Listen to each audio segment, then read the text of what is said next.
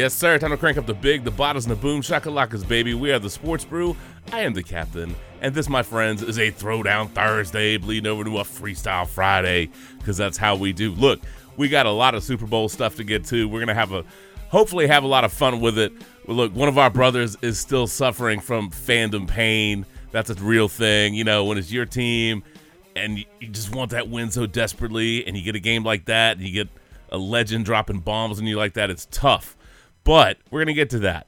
First and foremost, I'm going to get McGuffin in here because we have to give a little love, little love out to Caitlin Clark, man, breaking that record. So first and foremost, let's do this right. That's right. Oh, actually, we got to go. You dropped a bomb on me because that three that Clark hit, bro, dude, that was logo three. She's like, this is my record. Bam. And that, I mean, she got it wrapped up like within 2 minutes, man. I mean, that's faster than Whitfield gets it wrapped up. So I mean, that was wrapped up so quickly you'd think it was still Valentine's Day. God bless, right? Dude. That 3-point was like a dagger, man. She just stopped, popped, like, and that it didn't roll around the rim. Nothing. Shot. No, it was just like boom, boom, bam. I mean, that was done. So that was pretty fantastic. And that kid's an assassin, though, dude. She's such an assassin. She is. She is ridiculous, and the secondary market for tickets was insane. And look, I know that some people are arguing about what the actual scoring record is. Here's the thing: she's going to have a chance to get all the stuff. She still has time. At the moment, she's got 3,569 points for her career.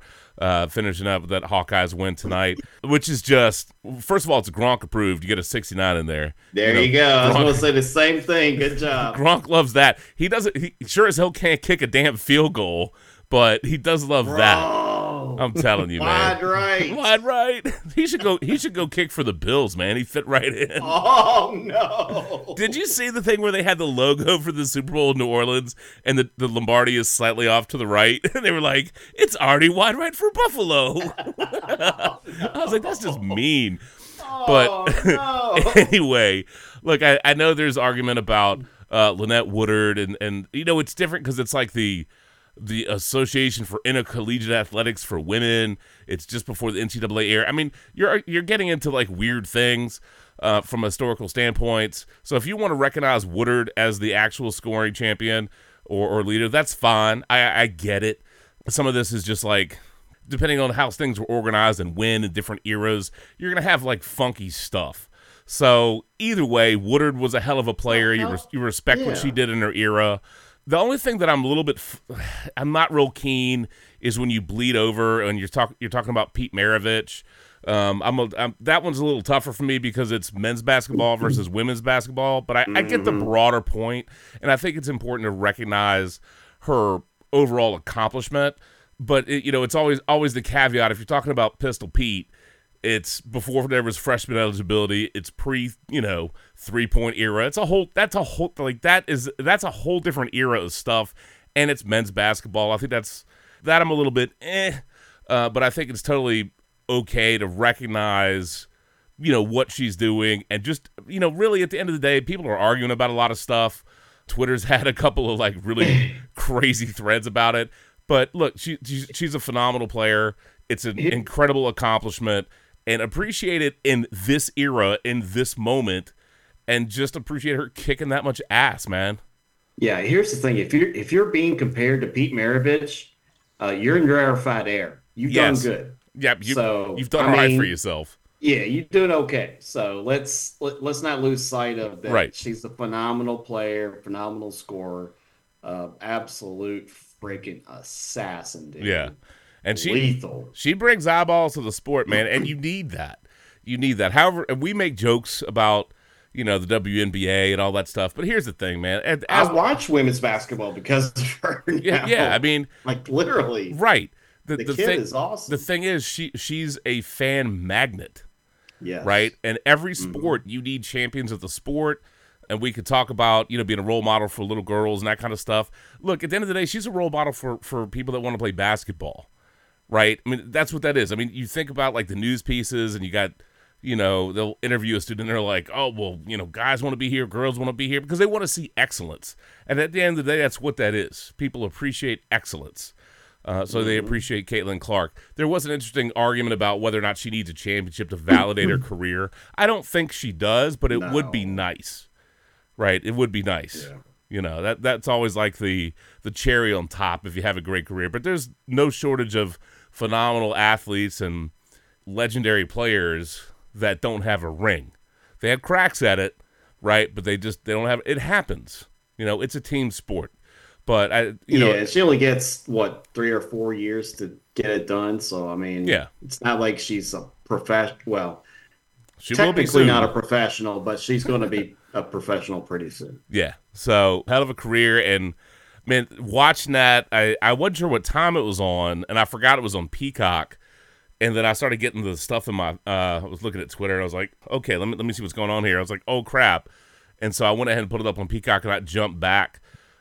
Which is one thing I will say is nice. I jumped back and I watched that unfold, and the crowd went bananas, dude. It was that part was very, very cool. Ticket prices were insane, so the ticket was definitely hot. But that was a great moment. And again, we get into all these debates about athletes, and we'll do this tonight about talking about Tom Brady and Mahomes, right? Because that's like the thing right now. But part of that is you always have to keep certain elements of context in where there are different eras and there are different periods, and you can have, I think it's okay to say that, you kind of have goats of different eras and goats of different periods. That part is real.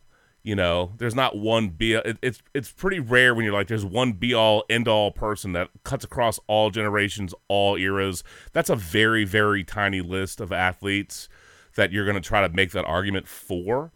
But that being said, I think you appreciate people in the context of their era, of their generational peers and what they're doing, and that's part of the story of the game, whether that's football, whether it's baseball, whether it's basketball, whether it's women's basketball, whatever, okay? And she is weaving, she is creating a strong legacy, and certainly is going to have, she's had a tremendous impact, and she will continue to do so. And she's weaving her part of that story of basketball, and that's enjoy that for what it is, man. Enjoy that for what it is. Okay. Yeah. Any other? Go ahead. I sent you an article in the Brew chat just real quick, but there were a who's who of people that sent out congrats and that Yahoo got. I mean, I didn't think it was a hoot that Angel Reese dropped one for.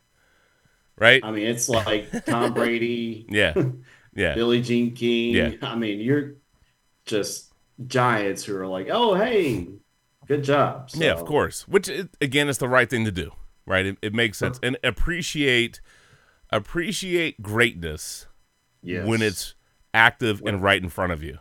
Mm-hmm. You know what I mean? That's the thing. And sometimes you might hate the player, you might hate the team, but even people that hate the player and hate that stuff can still respect and appreciate the greatness of a moment, the greatness of a game, and the greatness of a career. And I think that's one of the ultimate, like, sports respect components. You know what I'm saying? Oh, yeah. It's like, we're rivals, I hate you, but, God bless, I respect your game. You know what I mean? But I hate playing you. I hate your guts. I hate your guts. Good. But holy crap, you're great. That's one of those things about athletics, man. Pretty wild. All right, so we got Shannon in here, and I guess now I need to get Randy in. Now, Randy, I've been having a tough time figuring out what song to play for you. So, like, I've gone through a couple of things in my head, and we're going to see how this plays out. But I think first we have to go with I Dreamed a Dream. Oh, no. That there were some holding penalties and holding calls against the Chiefs. You're not wrong. You are not wrong. There was that one. There was that one. And then, at the moment at the end of the game, man, like, and one of the first things I said was, dude, I'm sorry. Because I know that was rough. And you went full surrender Cobra mode in the recliner, man. Like we just knew. We were like, all right, Randy needs a minute, man. But, like, having been on the bad side of some losses that fan raged me up, I figure we should go Limp Bizkit break stuff. But I'm glad your Yeti koozie like survived. Trust me, I literally sat there and like for the part of overtime, I'm just got that koozie in my hand, and all of a sudden, as they're just driving down the field, I feel myself kind of starting to just squeeze the koozie, and I start to feel it give, and I went, I better let go of this and set it down right now. Yeah, it's a metal one. Once that's squeezing up, like, all right, hold on. Unlike, look, there may not be any hold calls against the Chiefs, but I'll say hold on for a moment. I'm just kidding. Oh no. Damn. I'm just kidding. But yeah, I mean, after that, I definitely had to walk outside for. Yeah. And with how appropriate is break stuff, because literally I'm just in my mind going, yes, this is what I want to do. I want to take this and smash. And I thought, but I can't. It's not my stuff. I'm not at home. Nope, I can't do it. I just got to walk around and breathe. That's all I could do. Yeah. It's like I couldn't react in any way, and that's definitely a lot different than it was like 10 years ago. So. Yeah, no, I mean, it's I have grown up. Yeah, I mean, I've definitely had. I mean, I think that's one of the things with sports, man, is you can get really wound up because you're vested, you care, right? And it's tough. Look, we talk about the rivalry between like the Packers and the 49ers and all the stuff that's embroiled in that, but I mean, God bless, man. 2 out of 4 years, dude, the 49ers play the damn Chiefs in the Super Bowl, and they get you both times, and you have a 10-point lead in both of them, right? I mean, that's a bitter ass pill. And I will say this, right? And we'll talk about the game and some moments and some things that happened, but like the 49ers played well enough to beat virtually anybody they would have played. Now, they had a couple of negative plays go against them. The muff punt, I mean, that was obviously brutal. The blocked extra point was tough. But you ultimately, like, a legend snatched that from you, right? A legend, because this was a game that, you'll hear people say kingmaker, but I mean, this was a game for Mahomes and Reed and that organization that puts a stamp on. If you didn't want to talk about dynastic, whatever, you can't get away from it now, right? To win that way, because Brock Purdy, repeatedly put the 49ers ahead. He put them in position to have a lead, right? And the Chiefs just kept coming back and taking it. And that's what they did at the end. I mean, Lord knows how many conversations I've heard with people arguing about, should they have taken the ball? Should they have deferred? Should they have this? A lot of that we're arguing because of the outcome. Right, but at the end of the day, the 49ers, I believe, quite frankly, the 49ers and the Chiefs would have beat virtually anybody they played in that game.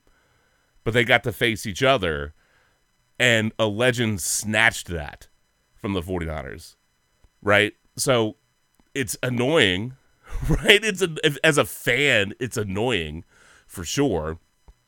And I know you obviously, the whole thing bothers you. So let's have a little ragey outlet moment. I know it's bitter. Like, I get it. I do. I'm not as vested in this game as you are. I'm not a 49ers fan. I'm not a Chiefs fan. And I think one of the things about doing like the podcast, like playing fantasy sports and doing the podcast, I'm not desensitized to my fandom, right? But I do look at it a little differently at this point in my life than I used to. Some of it was because of how much I hated Dan Snyder and how bitter that made me with the Redskins about certain things. And at some point I had to get over that. You know what I mean? I had to. Hey, at least you survived the Dan Snyder era, right? I did survive the Dan Snyder era. But I mean, there's just things. But that doesn't mean that a loss can't hurt. That doesn't mean a blown call can't, tick you off. And I still remember, and we had a podcast, and we've joked around about it before. Lord knows I haven't listened to it in forever, but I went to a game. It was a Carolina Panthers Washington Redskins game, and the refs had like inadvertent whistles or whatever it was, and I mean, it completely screwed, Washington in that play in that moment, and I was genuinely mad about it. I was pissed, and I carried that for a while, and I carried that when we recorded that week. I carried that frustration through, and it was evident. So, Randy, Shannon, and I are here for you tonight. if you need an outlet for a couple of minutes for your 49ers fandom, for the memoriam of this sports calendar year for the San Francisco 49ers, I'll give you the floor for a couple of minutes so you can express and get out. And then we'll talk about the game. But you can go ahead and get it out for a couple of minutes. If you didn't do it I don't know if you did it on Valentine's, but you can certainly get it out now too. Because I hope as much as you think the 49ers got effed in that Super Bowl by the refs that you had some other action this week. But anyway, if you need it, I am curious now that you've had a couple days to digest, reflect, process, whatever, kind of where you're at this point. Ultimately, obviously, I'm still frustrated in general. Mm-hmm. I mean, not gonna lie, my fangina is still bruised. Wow! Now that's a drop. Wow! Woo. That one's for free. Anyway, that one's for free. Is that what she said?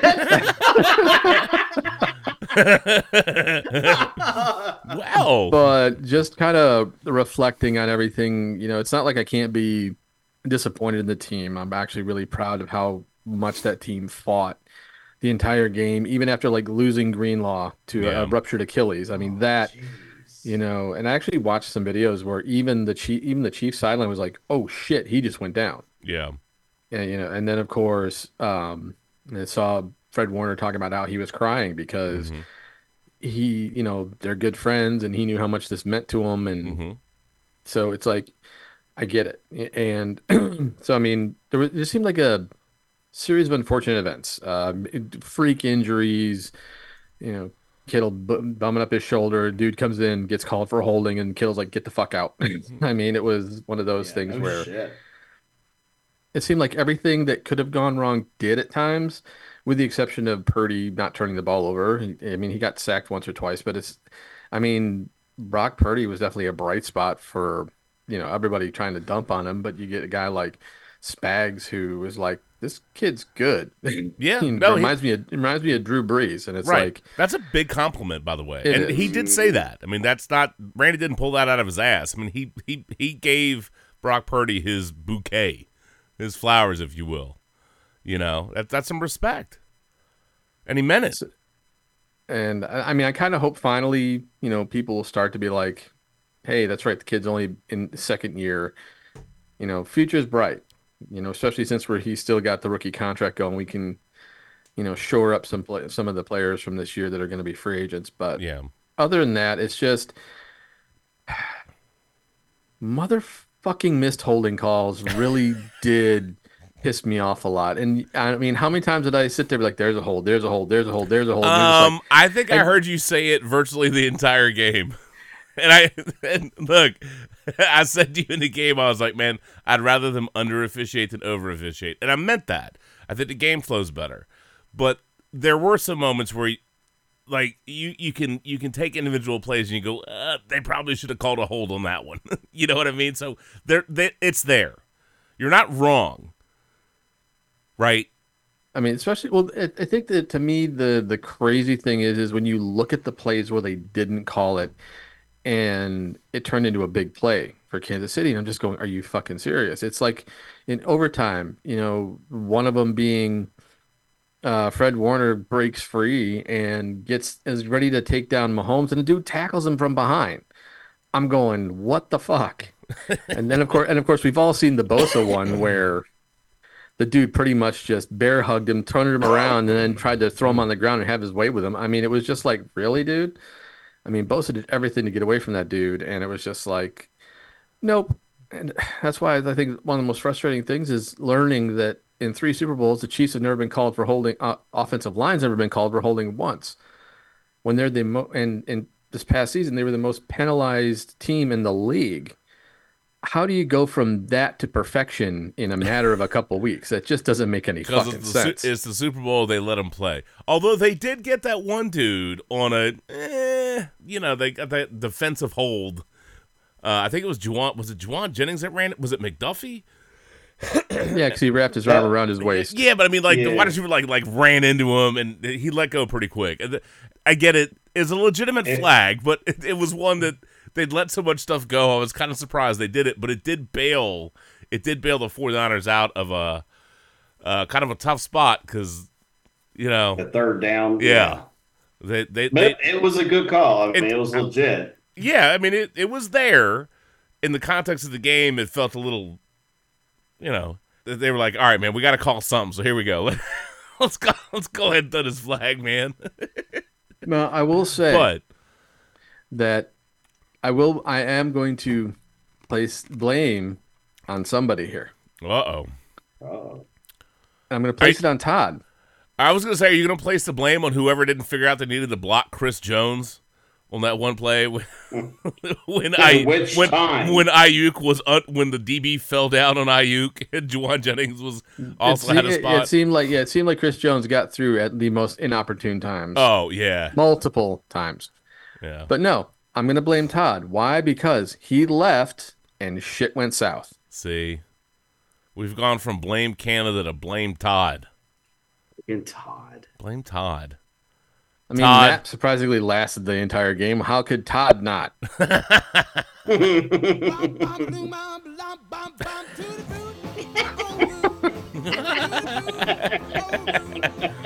Special shout out to Todd for bringing a couple of his boys over and entertaining my kids. They were so wound up, by the way. Oh my God, it took forever for them to go to bed, but they had a good time. That was fun. And I for real thought one of his sons was messing with me when he was like, "Who's Dan?" I was wearing my shirt that said I survived the Dan Snyder era, and he was like, "Who's Dan Snyder?" And I'm just like, "Oh my God," because I'm like, okay, your boys really don't care about football at all, do they, Todd? No, they don't. They don't. It's just funny because like Todd does, but oh well. Who is Dan Snyder? Really? Who the fuck is this guy? I will say, hey, at least the chili turned out good. Yeah. There you go. Yeah, actually, there's probably a more appropriate. Dan Snyder. They drafted who? Who the fuck is this?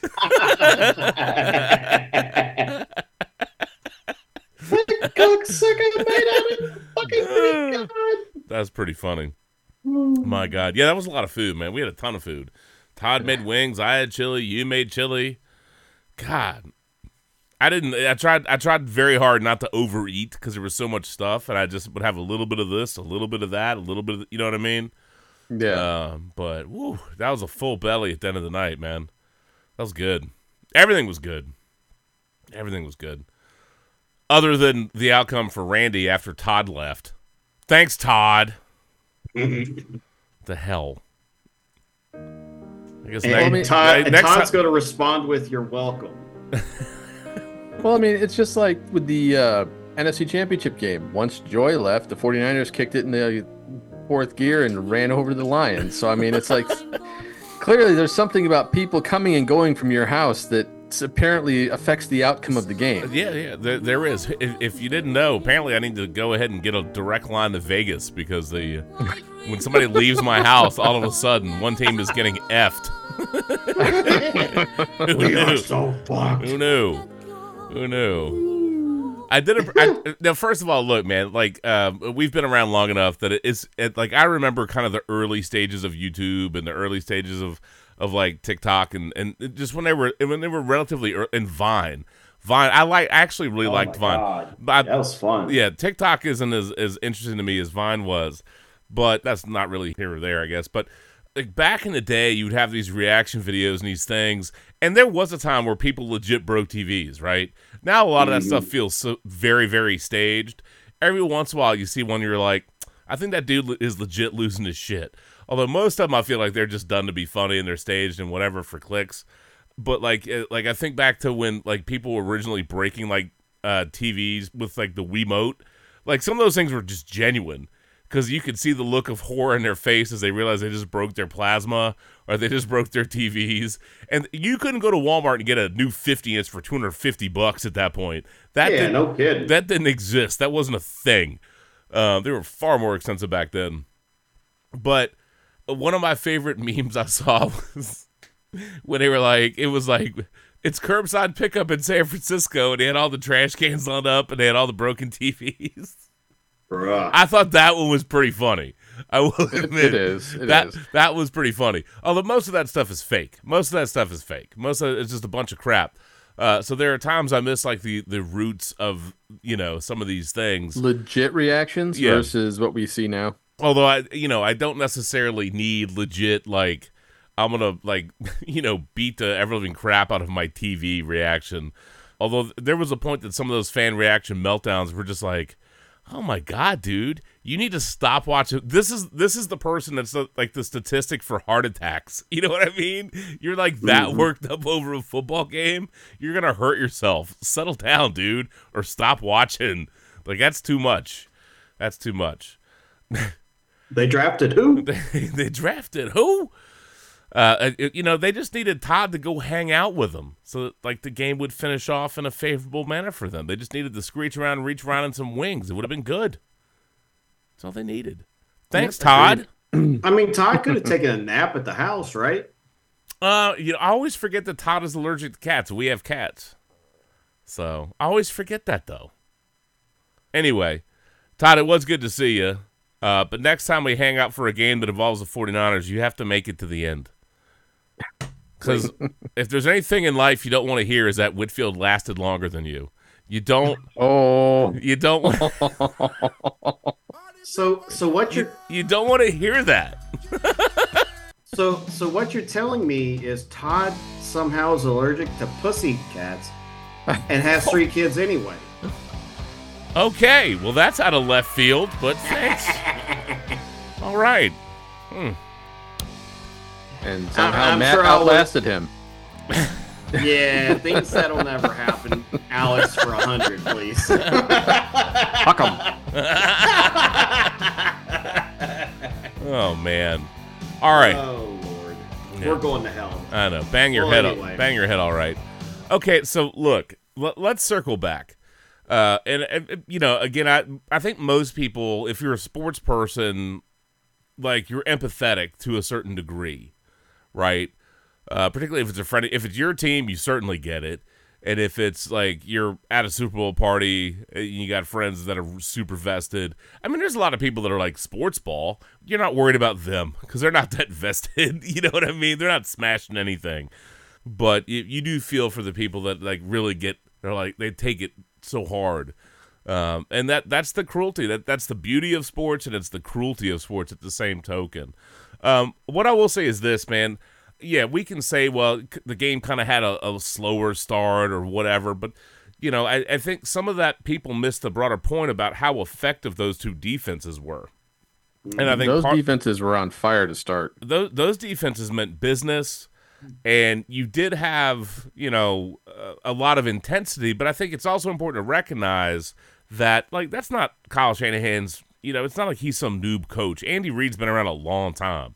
He's played in a lot of championship games and Super Bowls at this point.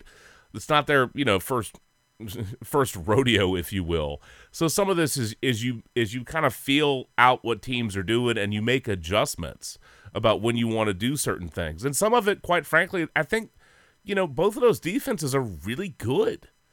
Now, I know Wilkes got fired. He's partially getting a little scapegoated for things, but let me ask you this: with Wilkes getting, are you surprised? I know the answer to this. Are you surprised in any capacity that Wilkes got fired? Yes and no. It's like a combination of both, because I felt like the defense played well enough, but also you could tell the writing was on the wall because of just it felt like at times Shanahan and Wilkes were at odds.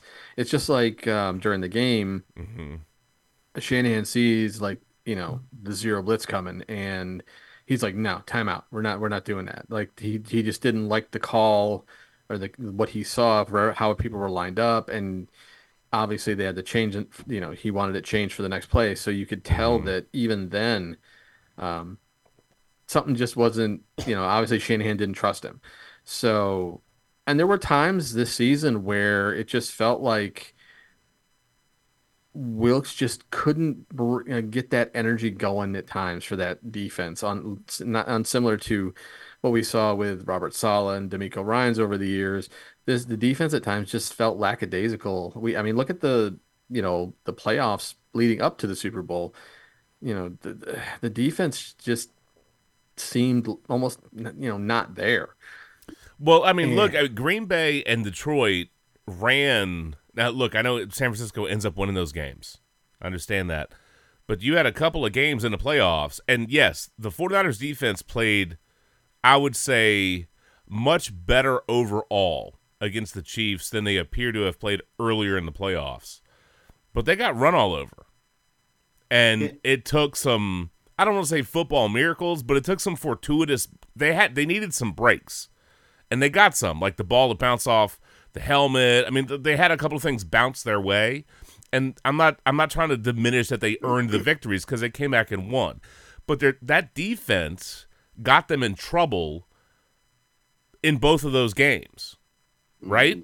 I think that's fair to say. Their defense let them down a little bit in both of those games. They got bailed out over the course of it, and they managed to win, but I remember, because you were here for those games, and like I remember, I felt surprised. There were times that defense looked like they got out hustled, out physicaled. Just you know what I'm saying? And like, you think about the beginning of that Chiefs 49ers Super Bowl, like that attitude and physicality is what I expected the 49ers to be throughout the playoffs, and that's not what we got. They had moments. Right? They had moments. But the early part of that Super Bowl felt truer to the 49ers team I expected to see on the lines. Okay? So, I don't know how much of this is a fit, is whatever. I mean, to lose Saleh, head coach. To lose D'Amico Ryans, head coach. I mean, you got to replace him somehow. But sometimes you do have a vision. You don't have proper vision mesh. Or maybe it's a fit thing, or maybe the players don't buy it, whatever it is. And it just didn't seem to I don't know that maybe this is going to sound unfair. I don't believe that Wilkes maximized the talent and this, with the scheme that what he was trying to do. Oh no, I totally agree. I felt like for as much talent as on that defense, especially the defensive line. A lot. I mean, think about Bosa and what you expect out of a player like him, yet he didn't even come close to reaching his defensive player of the year totals. Yeah. It's obviously you get, guys like Greenlaw and Warner, they're going to get theirs because they're linebackers. They're just going to be roaming all over the field. They're doing their thing. And I mean, let's be honest, Fred Warner is probably the best middle linebacker in the game today. But it's just, I felt like whether Wilkes was in the booth or on the sideline, I just felt like the team didn't buy into it. I felt like there were just some differences that the team just either didn't get it or he didn't explain it well or something. There's something. There was just something there that just felt different that just didn't sit right with me. Right. And the fact that he got fired obviously kind of proves it. And I realized one of his main things for him was to potentially have a shot at becoming head coach elsewhere by showing what he can do as a defensive coordinator for a Super Bowl caliber team. Now, I'm going to say this, and it could be, you can call me, say bullshit or not. If D'Amico Ryans is still the DC, Niners win. Because that defense would have been firing on all cylinders no matter what. So, and that's a tough thing, but I think it's reasonable to assert that some of the assignments that they appeared to miss, right? Some of the moments that they appeared to struggle. And again, Spags just got a contract extension, and that's his 4th Super Bowl as a defensive coordinator. All right, that's a lot of hardware. That's like, I think is he the only defensive coordinator with 4 rings? I think so. I mean, if the only other person that might be somehow in there might be LeBeau. It would be either LeBeau or Belichick, but I think Belichick may have gotten 2 with the Giants. Yeah. But I mean, LeBeau got 2 or 3. And yeah, I mean, and LeBeau was obvious. I mean, he had a phenomenal career. So we'd have to go back and do some digging. But either way, Spags to have 4. And the thing with Spags, and it can devolve into the should he get another crack at head coach? Man, look, some people are just incredible coordinators, and maybe the head coach magic isn't there. I don't know if he'll get another shot at it. What I do know is he has in big games, in big moments, right?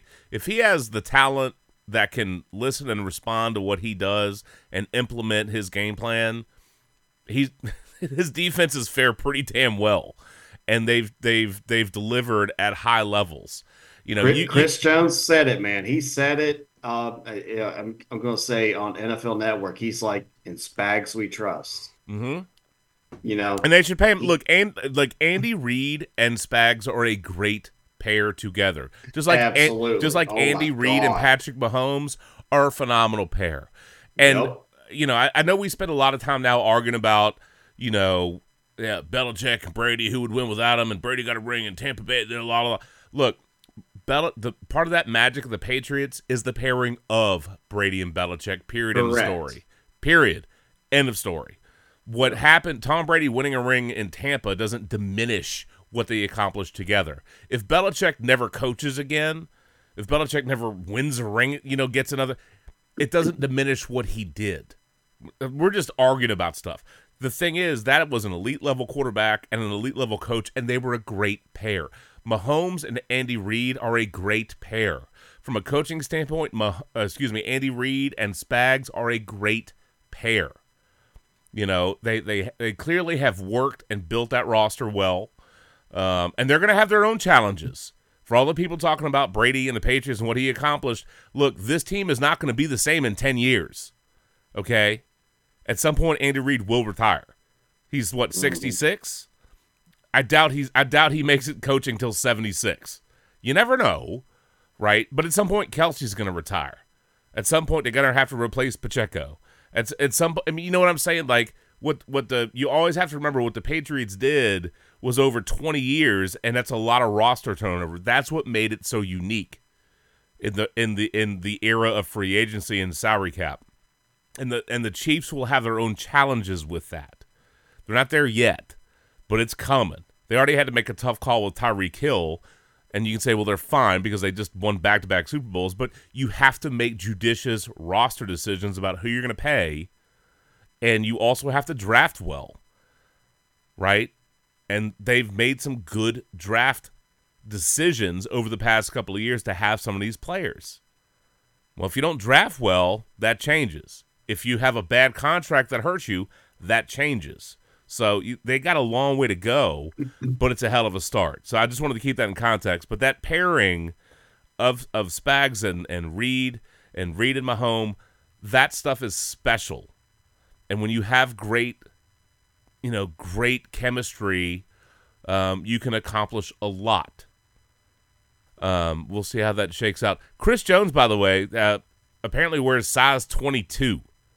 That dude got some big feet. I was talking with McCollum, a friend of ours, who is from around. I don't remember what town he's from, but he's from that area with Kansas, Kansas City and Kansas and all this rigmarole. But anyway, he was showing me some pictures. He went and he visited Arrowhead for his birthday.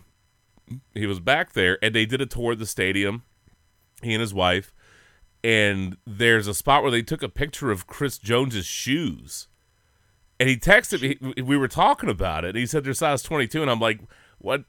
At first he said 27. And I'm like, 27? Those are like clown shoes. Do you have that right? I was like, there's no way, dude. So I Googled Chris Jones, and it's 22. So they kind of are clown shoes. I mean, 22's bit. Like, I wear 15s. 22s are ridiculous. Yeah. That's crazy. But that's a big man. He's like 6'6", 3 bills. He's a big dude. All right, he's a big dude. So I was seeing on the NFL Network post game, he's the second defensive tackle ever with 3+ Super Bowl rings and 5+ Pro Bowls. And I think the only other is Mean Joe. I think he's also been All-Pro. I don't know how many times.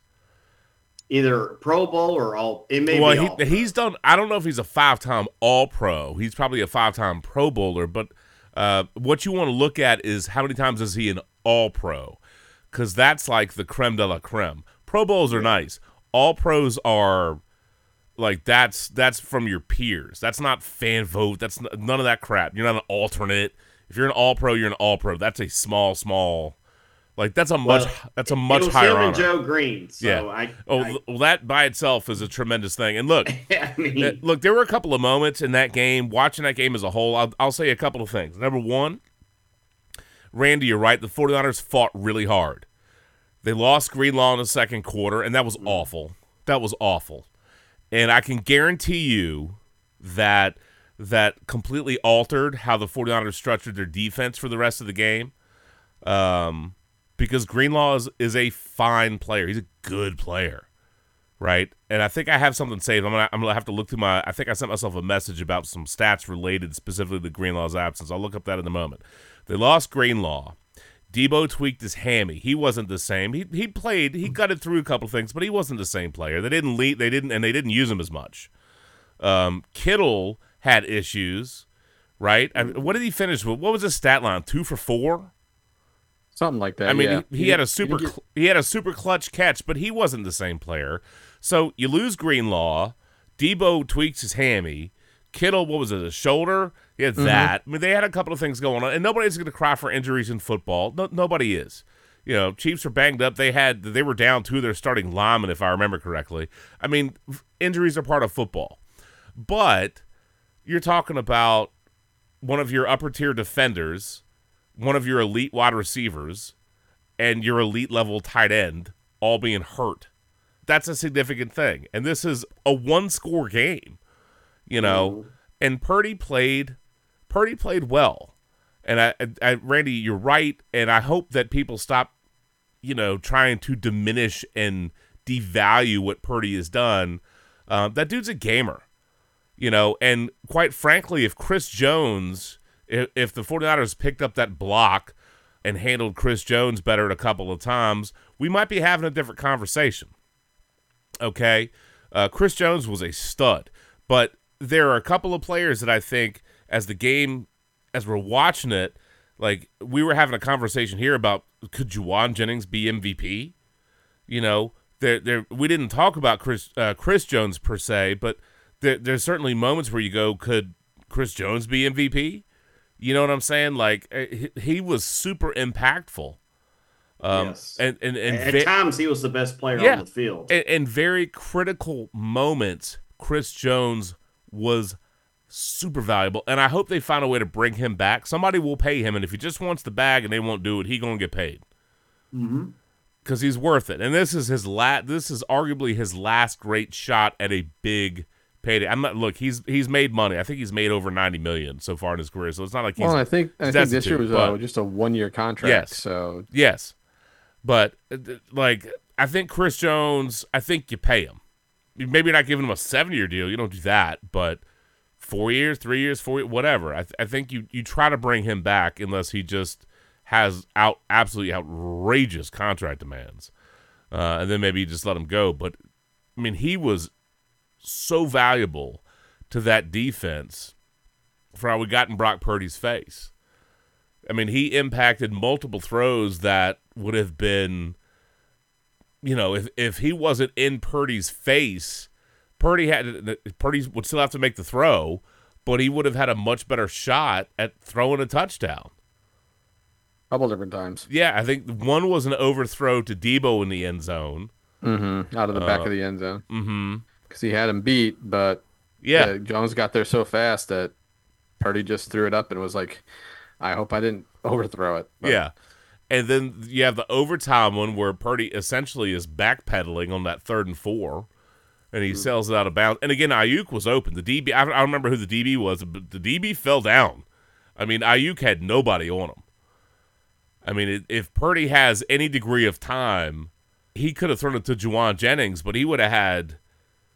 Which I think, from what I understand, the play was designed for Jennings to at least get the first down. Yes. But yeah, we saw Ayuk wide open in the end zone. Mm-hmm. I mean, DB, I don't remember if he tripped on Ayuk's feet or his own feet, whatever. But, I mean, Ayuk had nobody on him. All he needed was just enough time to see it and throw. But, I mean, I don't know how they didn't block Chris. I mean, Chris Jones looked like, I'm pretty sure that Chris Jones went untouched through that, which is insane. How? Yeah, insane. So some of Chris Jones's plays, again, Super Bowl MVP worthy. But, I mean, you're going to, obviously, Mahomes doing what Mahomes does. He's going to get the MVP. But other people had huge moments. And, fine. We can argue that maybe it wasn't the prettiest Super Bowl. Maybe it had a slower start. But I would argue with anybody that it was really intense. It was very compelling. And it was a lot of defense early as they were feeling each other out. And the game had an incredible, if you didn't like the first half, fine. Not enough touchdowns, not enough fantasy points. Okay. Boo-hoo. Boo-hoo. But that game delivered really a tremendous, as the game goes on, it got better. It got more intense. And really, if you're watching a game and you care about it, you're not just there eating chips and queso. I mean, I'm not against chips and queso, please don't get me wrong. But some people some people are sports ballers and they just go to a party to hang out. Well, I like hanging out at the party, but I want a good game. And I think we got a great finish. I'm not going to say overall, back-to-back, whole front, everything. It was a phenomenal, best game I ever saw. I'm not saying that. But I do think it's up there in one of the more compelling, competitive Super Bowls. You better, and if you don't, if you appreciate defense, I think you understand that better, right? I think, and I hate to say this, but I would say probably some of the casual people are like, well, that's not a great game. Bro, settle down, man. That's a lot of defense, dude.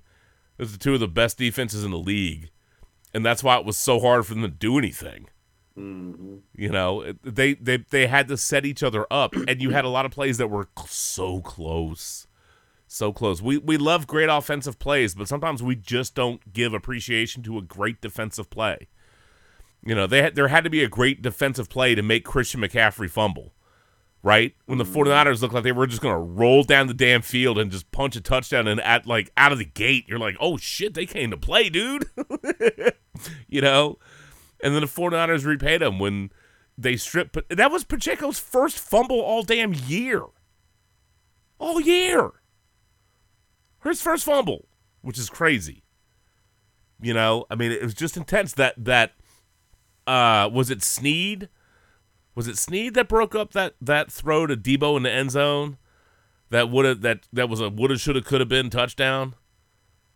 Or was it Snead was on him all game for the most part. Yeah, it was one of the Chiefs play. I mean, it was an incredible defensive play to break up, because without a tremendous defensive play, that's a touchdown to Debo. There were great moments, and I think it's important to appreciate great defense. We spend so much time knob-slobbing and glossing up offense, and sometimes we really do short shrift defense. Those are two damn good defenses, y'all. That was an intense, compelling Super Bowl. Randy, as you as a 49er fan, if I had told you before the game your defense is going to hold Patrick Mahomes to 19 points in regulation, would you have signed up for that? All day long. Yeah. 31 other teams would have signed up for that. The 32nd team, Kansas City, Andy Reid would have said absolutely fucking not. But, if you're holding Mahomes to 19 points in regulation. And only one touchdown at that. Yeah. Exactly. You did something good. You were doing your job. And the thing is though, and the stat of stats that I've seen, the Kansas City defense this year held all 21 opponents to 28 or fewer points. Yeah, if you take out Green Bay, it's even better than that. What's that? If you take out their game against Green Bay, if you take out that game, that stuff is even better. Take Green Bay. If you take Green Bay as an outlier, and you take everything else they did, what they gave up was incredible. Yeah. That defense did a great job. let me see if I can find it real quick. I think I have a couple of notes specifically about their defense. It's ridiculous. Oh my Lord, I got so much stuff written down. Shocker. Yeah, I know. That's what happens though. But it was about their points per game, and it was just filthy. I keep going, Shannon. I'm gonna see if I can find this note. After I took a mouthful of chips. Speaking about chips and queso, right? Way to go! Don't hurt yourself there. That's all right. Maybe I'll find it later when we're going through the game a little bit more in a little bit more detailed. Yeah, maybe we can just shake off that little bit of look, bro, like no noise. Only if you can shake off that queso that's dripping off your face, hombre.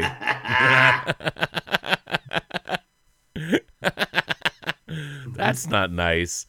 Hey, look. All I'm saying is, man, you're not gonna give that to me? Come on now. Look, man. I'm just saying. Didn't we get enough of Taylor Swift during the Super Bowl? You sure did.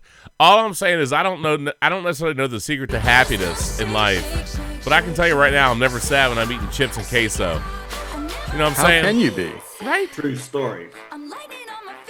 Chips and salsa, chips and queso, it don't matter as long. I mean, you're happy either way. Mm-hmm. Add beer and life is good. Can I tell you, like, my 7-year-old daughter has morphed into a Swiftie, like, over the past couple of months. It's so funny. Uh-oh. Oh, my God. Her playlist is just a mountain of Taylor Swift. I mean, she's got all the other stuff that she used to like, but she has, like, added in, like, just an absolute mountain of Taylor Swift stuff. And it is funny. This absolutely is a reflection. Again, she's 7, right? So she's in, like, 2nd grade. But this is a reflection of the peers. Like, she was at... she knows who Travis Kelce is, right? She was talking about the Chiefs and the football game. My 7-year-old daughter, who has not cared about football in any capacity, is talking about Taylor Swift, Travis Kelce, and the Super Bowl. Man, and look, Randy, I know you were like, oh, why are they showing her? We're not the demographic, right? It's just like the halftime show is not aimed at you and me. You know what? At us. It's just not. Okay, I like Usher fun. I don't love Usher, and it was a solid halftime show. It had some great moments. My favorite part by far was Ludacris out, Little John Ludacris. That part was incredible. Luda, that was my favorite part, bar none. But I'm not. I know, but I'm not. I would say that we're not really the target demographic for that. We're also not the target demographic for Taylor Swift. But if I recall correctly, I think the ratings for that game were the highest. I'm hoping I can find the specific thing, but the ratings were through the roof. Yeah, there it is. Super Bowl 58 was the most watched telecast in history, averaging 123.4 million viewers across all platforms. That's crazy. It was the most streamed Super Bowl in history. Well, that's not a huge surprise. That's just going to get bigger and bigger over the next couple of years. But I think the viewership number is what's super critical. More than 200 million viewers watched all or part of the Super Bowl across the networks. 200 million. That's crazy.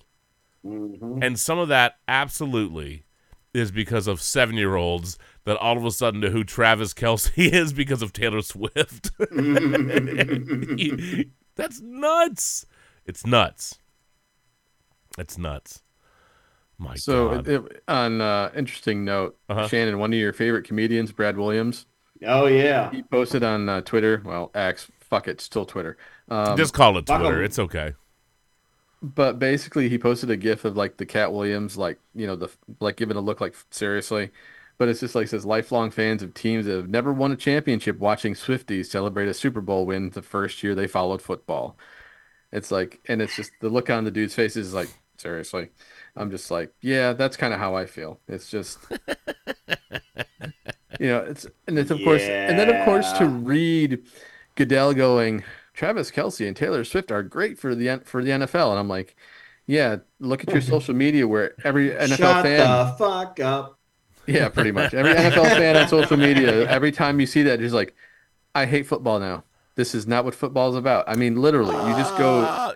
No, I mean, there were some people bitching, but that was a vocal minority because I 100% disagree with you, other than there are people that bitched about it. No, I'm just saying that's all I'm seeing on social media. Yeah, people bitching about right. I mean, there was a small chunk of people, and I'm disagreeing with those ass bags. There were absolutely people that bitched, but there were people that bitched about everything. They bitched about insert player here. They bitched about they bitched about kneeling. They bitched about Kaepernick, and we made fun of some of that. But they bitched about this. They bitched about that. I mean, look, the NFL is going to eat it up, and I think, did Jason Kelce have more airtime than Taylor Swift? I don't see anybody complaining about Jason Kelce getting a bunch of airtime. Are they? They're probably waiting to see how drunk he gets and if he'll just rip his shirt off again and start just being a dumbass. Okay, by the way, according to his daughters, as long as he doesn't show his boobs again, that's okay. That's funny. That's fine. Okay, I found a thing with Greenlaw. Randy, I told you I had something set aside for this. This was posted by the 49ers faithful, so I'm going to go out on a limb and say this is probably accurate. All right, once Drake Greenlaw went down, Oren Burks filled in for him. Here's how he did in coverage. 9 targets, 9 catches allowed, 1 touchdown. When targeted, the passer rating from Mahomes was 134.7, and his PFF grade coverage was 32. In other words, it was all bad. The Chiefs did not score a touchdown when Greenlaw was in. So, of course, in this post, they're like, we're not trying to bash Burks or hate on Burks, but the defense clearly missed Greenlaw, which I think is true.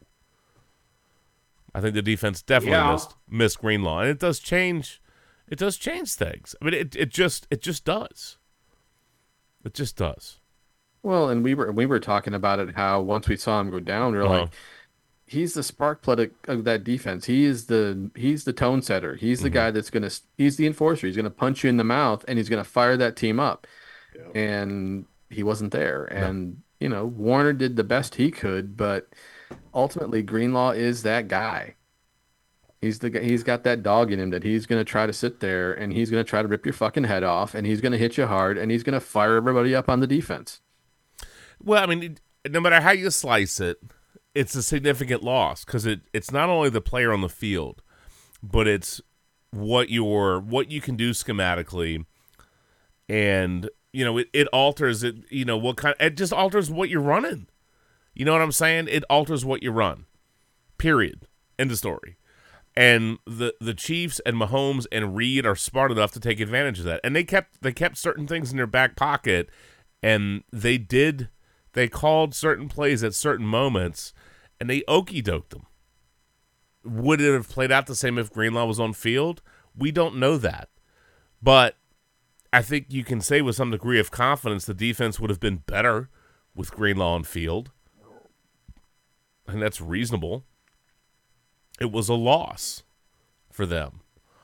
And I don't know, it stinks. Anytime you see like a non-contact injury, you're always like, oh no. But it really stinks for someone to have an injury like that in the Super Bowl because it cost you in that game. But, I mean, it's going to cost him most of next season. Yeah, for sure. Depending on his rehab and what he does, and then is he the same player? I mean, who knows? But, I mean, it might cost him all of next year. You don't know. So that sucks. That sucks. So I tell you what, man, I need another beer. This one is empty. And we've got some other like random things to kind of get through, and we can talk about certain components of the game in a little bit more detail because we have some big things we really have not hit on yet. I cannot believe that hour went by so quickly, man. How did we already do an hour? Yeah, it beats the hell out of me. You know what I'm saying? Like this feels like we've been talking for 15 minutes. I mean, this was supposed to be a Carl Weathers tribute episode, and we haven't even gotten there. No, yet. we haven't even done our Carl Weathers tribute yet. But we will. We will. You got knocked the fuck out, man. Give me. That's not the tribute we were trying to do for Carl Weathers. I mean, I guess we can give a shout out to Toby Keith as well. Oh yeah. I know that's loaded politically, but Toby Keith had some good songs, man. No, he did. He was legit. He helped out the troops and all that good stuff. But we can save that for a minute. Yeah, I'll pull a Toby Keith drop for us. We'll do that.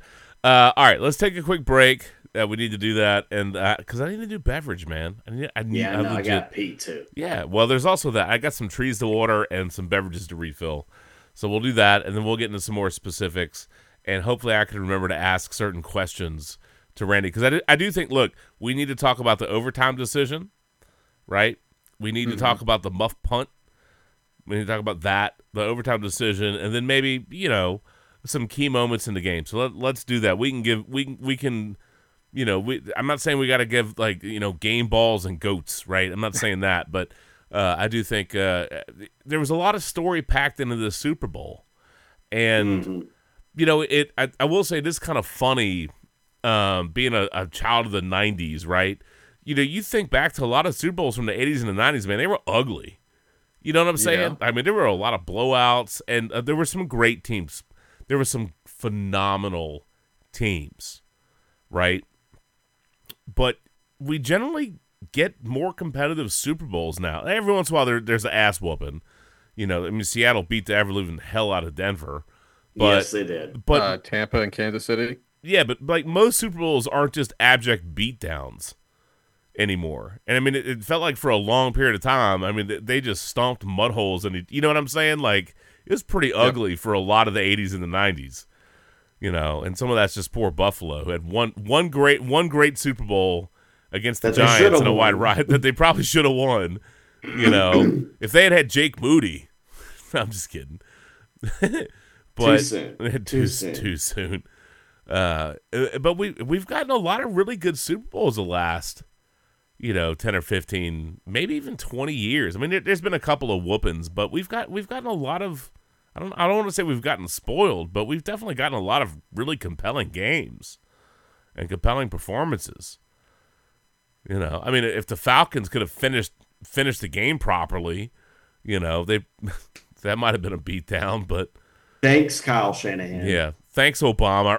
Thanks. Run the fucking ball. Thanks, Kyle. That's not nice. Although, Jesus. Dude, how cruel is it? All kidding aside, how cruel is it that Kyle Shanahan has? I know he wasn't the head coach in Atlanta, he's the OC. But how cruel is it that dude is on the wrong side of the only two overtime Super Bowl games in NFL history? Like, that sucks. Right? Oh my God. A little bit. Sucks a lot. I mean, it's not his fault. I think you can criticize a lot more of the Atlanta game. I think the Atlanta game I will criticize to the day I die, because they should have been running the ball a hell of a lot more. They could have just taken knees at the end of that damn game. They should have gone water boy strategy. Keep the ball out of Brady's hands. Yeah, I mean they effed that up. Although that was also one of the games that was the old school format. I mean, the Pats got the ball, took it down, scored at the end of the game. I mean, that was it. Yeah, that was the ball game. That's a whole. It's a different deal now. But anyway, let's take a break. Keyword to Sports and Brew is always home feed on Podbean. You can find us all over the place: Apple Music, Spotify. Just look up Sports Brew Beer Assholes. You'll find us. It's true though. I mean, I laugh, but you laugh, we laugh, but it is true. I don't Google reach around. I don't know what you'll find. Maybe Todd, maybe not. But don't reach around. Yeah, and don't Google lemon party. That's always dangerous. Just do yourself that favor. Do not do that. Okay, especially not a reach around lemon party. That's extra dangerous. Don't do it. Oh no. Oh no. Don't do it. Crust in the wind, dust in the wind. It's just don't just say no. It's like that drug campaign they always told us in elementary school. Just say no. Just say no. Don't do it. Anyway, we'll be back in a minute with some fresh beverages. We'll do a salute o'clock, and we can certainly do a tip of the cap to Carl Weathers. Man, I still can't believe that dude died. That sucks. Anyway, we'll be back in just a minute. Yes, sir. Had to stretch our legs for a couple of minutes, but we are back, and that means, look, it's segment 2, bro. That means it is time to crank up some beverages and do our salute o'clock. So we're going to go ahead and do that now. So first and foremost, why yes, I am of course hydrating with my Coronas. Saving the high test stuff for when we're not recording, and and then I'm enjoying, of course, a Jack Daniels and Mexico because that's how I roll. Ain't no doubt about that, man. Shannon, what you got, brother? Dude, I'm rolling with the Busky Tart Cherry and the Busky Gold Rush ciders tonight. Ooh. Fair, I like that. Whoop, there we go. Sorry, Toby Keith was showing up all of a sudden. Thank you, Toby. Appreciate that. Yeah. Man, those ciders sound tasty. I mean, it's no macaque, but you know. Whoa! First name Phil. I meant to actually to pick. Fist bump there, Randy. Wait. What kind of cider was that? Macaque. Oh man, this is for Randy. Is Travis Kelce? Are Kelsey and Swift gonna have a? And you can't even finish or even get Where's he going with this? Are they gonna be at the cidery? They're gonna have their own label on that one. Just saying. What, instead of Phil, it's gonna be Stick. I mean, what? I don't know. Oh, disaster bags. All right, let me find this part of this damn song that I was trying to find. Hold on. Oh, I was waiting for the punchline there. Same. I that's why I was like, where are we going with this? Well, That's what she said. The Whitfield in it. Love you, Matt. here you go. Crickets? Yeah, pretty much. You still think I'm crazy? Standing here today. I couldn't make you love me. I always dreamed about Oh my lord. Here you go. It's like, uh-oh. Yeah. How do you like me now? I'm not as familiar with these tracks, Shannon. I should have spaced this out like I meant to do this before we came back and recorded. And then I forgot. And then here we are. Good, so it's all good. Was that better? That's fine.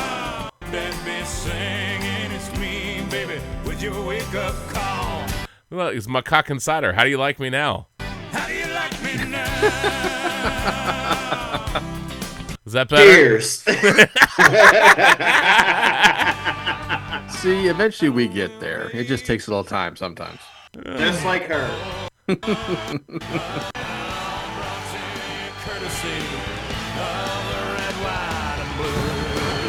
There you go.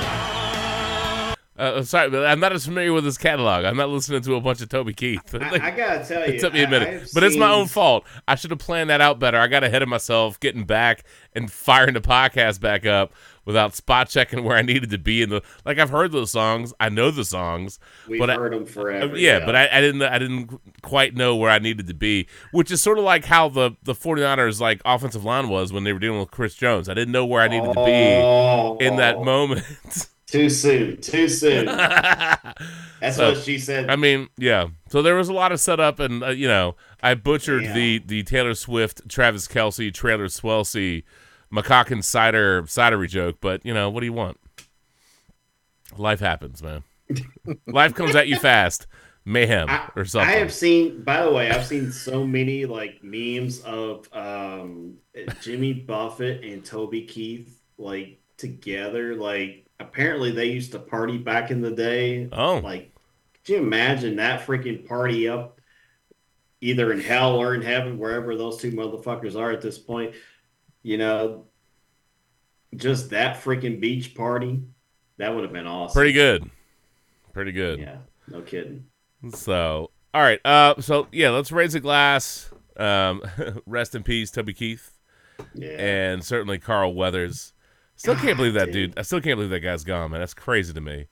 But a hell of a life, man. That dude was in a ton of stuff. I had no idea. Go ahead. I mean, like he was in the Gronk commercials leading up to the Super Bowl, and you thought, okay, this is like the Rocky reenactment stuff. And God, man, I mean, Rocky. Happy Gilmore, the Mandalorian. Like, Look, this I'm dude just saying, was if everywhere. Carl Weathers hadn't passed away, I bet Gronk makes that damn kick. Damn, too soon. I'm Too just, soon. I'm just Damn. saying. Well, Soon. it's just like watching the commercial, and then they're like, thank you, Carl Weathers, and you're like, Yeah. all right, who's cutting onions in here? Everybody. Seriously, dude. Fucking Apollo Creed. Nah, man, great life, man. Hell of a career. I mean, a lot of iconic like, characters. I mean, that's really tremendous. the crazy thing is like I'm in the car on my way up to Busky to grab like a couple of cases of cider, and like ESPN radio breaks the news that Carl Weathers has passed away, and the dudes, I think it was Carlin and Joe, Mm-hmm. and like they're just sitting there, they're just stunned, and these guys, they're like naming off all the movies. They're Oh, a ton. Predator, Rocky, Happy Gilmore, The Mandalorian. Like they're just naming just rapid fire.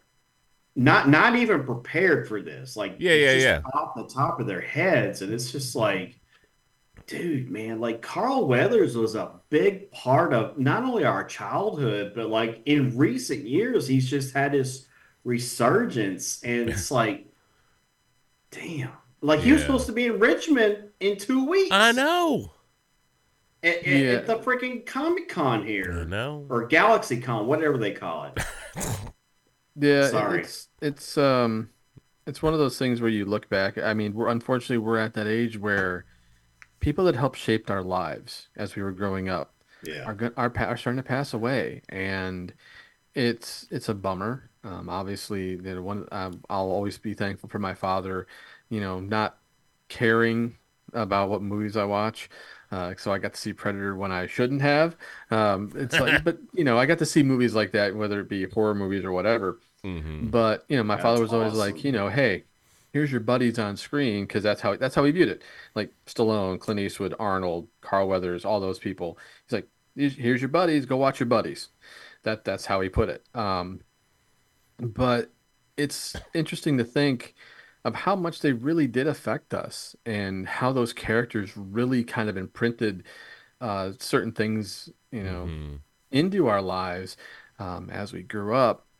And it's hard to really imagine that he's gone, especially considering the day before he passed, he actually posted a video about how he was getting ready to start directing a project that he'd been working on, and it's heartbreaking. I was actually really excited. I mean, I'm still excited for GalaxyCon, but I was really excited because first they had announced Carl Weathers, but recently they announced Dolph Lundgren. Oh, to get both of them? Dude. Well, and the thing is they had a photo op with both of them. So it would have been basically me between both. And I was like, you know what? I'm going to pay the $200. I don't care. This is a chance to get Apollo Creed and Ivan Drago. Yeah, that would have been awesome, dude. If he dies, he dies. Nah, that's too soon. Too soon. Oh, no. You're a dick. That's way too soon. Sorry, man. Sorry. But it's just the idea that I was actually really looking forward to that. Give me that photograph. Oh, fuck. Oh, Jesus. You definitely skipped the line. You're definitely the first of us to go to hell for that one. Express elevator. Man. But think about that. An opportunity like that doesn't come along very often, and now, just weeks away, and it's gone. And it's heartbreaking, because not only was the guy a legend and helped shape our lives, but he's a father, he's a husband, he's a grandfather. All the people he left behind, all the people he's touched throughout the years that he's helped shape their lives as well. Sure. And I was real, and of course the character Grief Karga and the Mandalorian, Justin. I mean, you have to admit that was a great character. It was a great character. And I Was a loved his great character character. arc from where he started to where he ended up in season 3. And now, I mean, do you recast him? Do Ooh. you have, or do you have a scene where they say, yeah, this area got attacked and he didn't survive? I I mean, don't know that you can recast that one. Nah, but you see what I'm you saying? don't. Yeah. I think that might be one that you might be able to do like a if they have some footage, you might be able to do like a CG piece out of some sort. But I think you know what I'm saying? Like that's tough. Hmm. That's tough. I think you could probably get away with like a however their video calls things are, where it's not like, you know what I mean, Yeah. where it's a different resolution and the colors are screwy anyway. I think you could do something with him, whether that's a battle or attack or something that goes awry. That would be really hard to recast him. Well, and now that they're doing a Mandalorian and Grogu movie, I'm pretty sure Grief Karga would have been a part of that. So now you're Mm-hmm. talking about rewriting the script, and either you have a scene like that where obviously it's that, they're going to take advantage of that emotional punch Right. of potentially losing I mean, we don't know for sure, but it's just like that emotional punch of losing a character like that. Yeah. And the dude is going to be missed one way or another by fans, by family. It's a shame that, I mean, at least he passed while he was asleep, right? He passed in his sleep, so it's not like he suffered or anything like that, and that's always, a blessing in disguise. One would hope. But 76, Well, the shape he was in, it just I felt know. like it was too young, too Yeah. soon. I mean, I'm seeing other articles that, he had some issues going on, but the dude always looked like he was in phenomenal condition. Well, I mean, he was, but I mean, it's just one of those reminders. But yeah, I mean, we are. I mean, here's the reality, right? We're all in our mid. I don't think anybody's in their late. Well, okay, Penny, I guess, is in her late 40s, but most of us are like mid-ish 40s, right? Other than Mark, who's Right. 22, but the rest of us are like mid-ish, mid-late 40s. So, I mean, the thing is, a lot of the people we grew up with are 20 to 30 years older than us. So, I mean, that's a danger zone, dude. I mean, it just is, man. Did you And just go Kenny Loggins? I did. There you go. That's for you, Shannon. It's just a danger zone, right? You play the percentages, play the numbers in between cancer, accidents, other stuff. I mean, or just like random passing away in your sleep. I mean, not everybody's going to make it to 100, right? Or, close to it like Betty White. I mean, that's just not in the cards for everybody, man. It's just the way that it is. So, another one of those reminders to try to appreciate some of the people. But yeah, we're in a tough demographic bracket, dude. Like we are, man. Like like a lot of these people have either gotten really old and they're not doing stuff anymore, or they're retired, or they're on the cusp of just peacing out and going to the great beyond. I mean, that's just the reality of where we're at, and it's weird because like I don't know, man. Like like I know this is gonna sound dumb on some level, but I'm cognizant of how old like we are, but on some level I kind of forget how old we are, if that makes sense. Yeah. And so I mean, think about it. Well, the offshoot of that is like I'm cognizant that a lot of these, like Arnold Schwarzenegger is an easy example. Mm-hmm. Like I'm cognizant that he's old, right? At the same token, in my head, and you can insert whoever you want, like Metallica. Like, I mean, I'm cognizant that they're older, right? Sly Stallone. I mean, damn. Yeah, Stallone. Yeah. I mean, just start naming off people from the 80s. Bill Murray. Like, you know what I mean? Like, whatever. I mean, we're cognizant of how old they are. We're cognizant of how old we are. But it's still hard and on some level to wrap your head around it. Like, it's like when Bob Barker died. You're like, oh, my God. Right. How much time did we spend watching The Price is Right as kids when it was our sick day and we're having ginger ale and, Oh yeah, ginger ale and Ginger ale, saltines. crackers. Yep. Yeah. Chicken noodle soup. Chicken Yep. noodle soup. Yeah, I mean it's just weird, man. It's just weird because it's a part of your childhood. It's a part of pop culture and nostalgia, and it resonates differently if that's kind of what you grew up with. And we grew up with Carl Weathers. We grew up with Arnold Schwarzenegger and Sly Stallone, and Mark Hamill and Carrie Fisher. I mean, Betty White. So it's weird. Even though you're cognizant that they're older, it doesn't change that. So yeah, that's tough.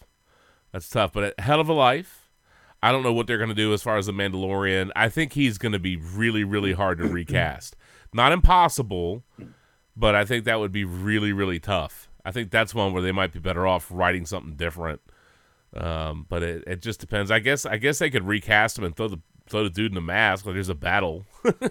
He's in the back, bought the tank or something. You know what I mean? And he's got a mask. I don't know. I guess you could find ways around it, but you also want to be fair to the character and the legacy of.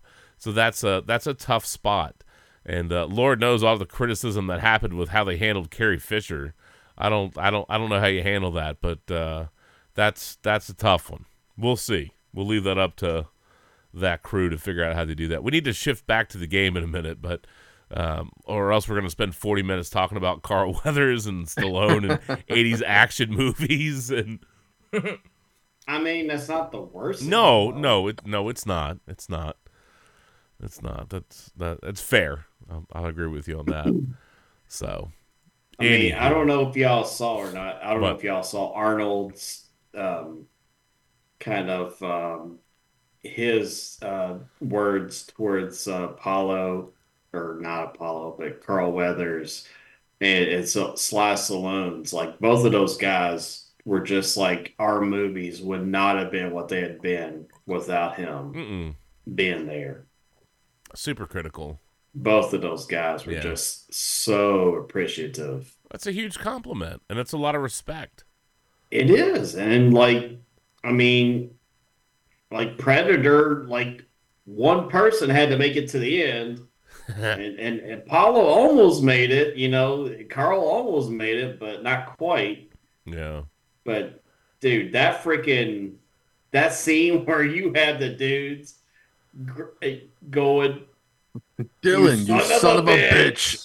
And they grab hands and the freaking biceps on both of those dudes just jacked up. By the way, did y'all like the Super Bowl commercial where Arnold was in the chopper and he's like, "Get me out of the chopper," or whatever he said? Yeah, that was great. That was neighbor. Neighbor. Oh my God, a good neighbor. That's what I said, neighbor. That was funny. The Donkey commercial was funny. Arnold was funny. The Dunk Kings was great. Yeah. And apparently, Matt Damon said he improvised that line. That's funny. I don't think the whole slate of Super Bowl commercials was great, but they had a couple of heavyweights that showed up. You know what I mean? Like there were a few that were like choice. Although, you know what I don't remember, and maybe I just missed it. I don't remember a Budweiser Clydesdale commercial anywhere. Did I miss that, or was there not one? I didn't see one either. I think there may have been one towards the end, but even then, it wasn't memorable. Yeah, which is weird. I feel like every year for a long time, it was somewhere Budweiser and the Clydesdales or the Frog. There was something that was of significance. I mean, remember the Bud Bowl? I missed the Bud Bowl. They should bring the Bud Bowl back. That'd be great. Yeah, I want guys. Have a good year. Let me tell you what. I want a Real Men of Genius Bud Bowl. That's what I want. Real Men of Genius. Those were such great. Give me Real Men of Genius Bud Bowl, and let me tell you what. That will be viral as shit. And if you can somehow find a way to wrap Terry Tate into that, you will give 90s pop culture an absolute. It will be a melt. It would be phenomenal. It'd be so good. All right. Let's shift gears before the evening gets too far away from us, because I think it's important, to appreciate. Again, I think this was a very, very high caliber Super Bowl. It was very intense. I think we had two high caliber defenses going at it. I think Kyle Shanahan did a very good job. I think Andy Reid ended up doing a slightly better job in certain capacities. And look, whether you like him or not, I think we're looking at generational greatness with Patrick Mahomes. If you doubted it before, I don't think you can at this point. I think it's important to keep certain things in context.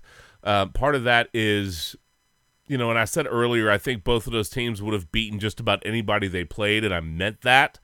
So we got a very competitive Super Bowl. I'm not saying it was always pretty. It wasn't.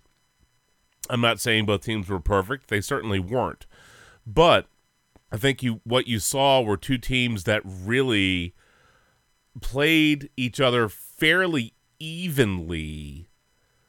But the 49ers, for whatever reason, and I hope the way I say this makes sense, I feel like the negative things that happened to the 49ers, right, like they had more impactful, more severe consequences from like either a mistake or the bounce of the football gods, right? You know, you think about their game against Green Bay and Detroit. They had certain breaks that went their way, right? Like the whole thing with Ayuk and the ladybug and the ball bounce. Like that was a break that went their way. Very fortuitous. Well, the muff punt did not go the 49ers' way in this game. That's a fluke play, right? And think about it. Think about how competitive and how tight this game is, and you can point to very specific like things that change the outcome or the trajectory of this game tremendously.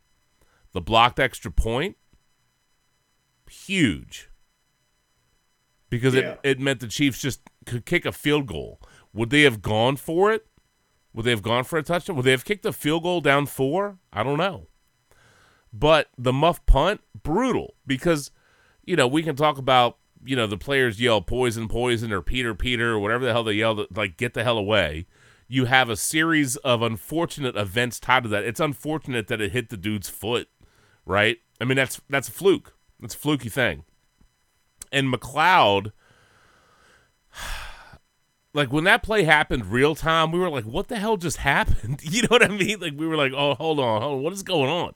This doesn't make any sense. And then, of course, we saw the replay and we saw it bounce off the dude's foot. And you're like, okay, McLeod did the right thing going after it. Although you can argue he should have just tried to fall on the ball instead of trying to scoop it up.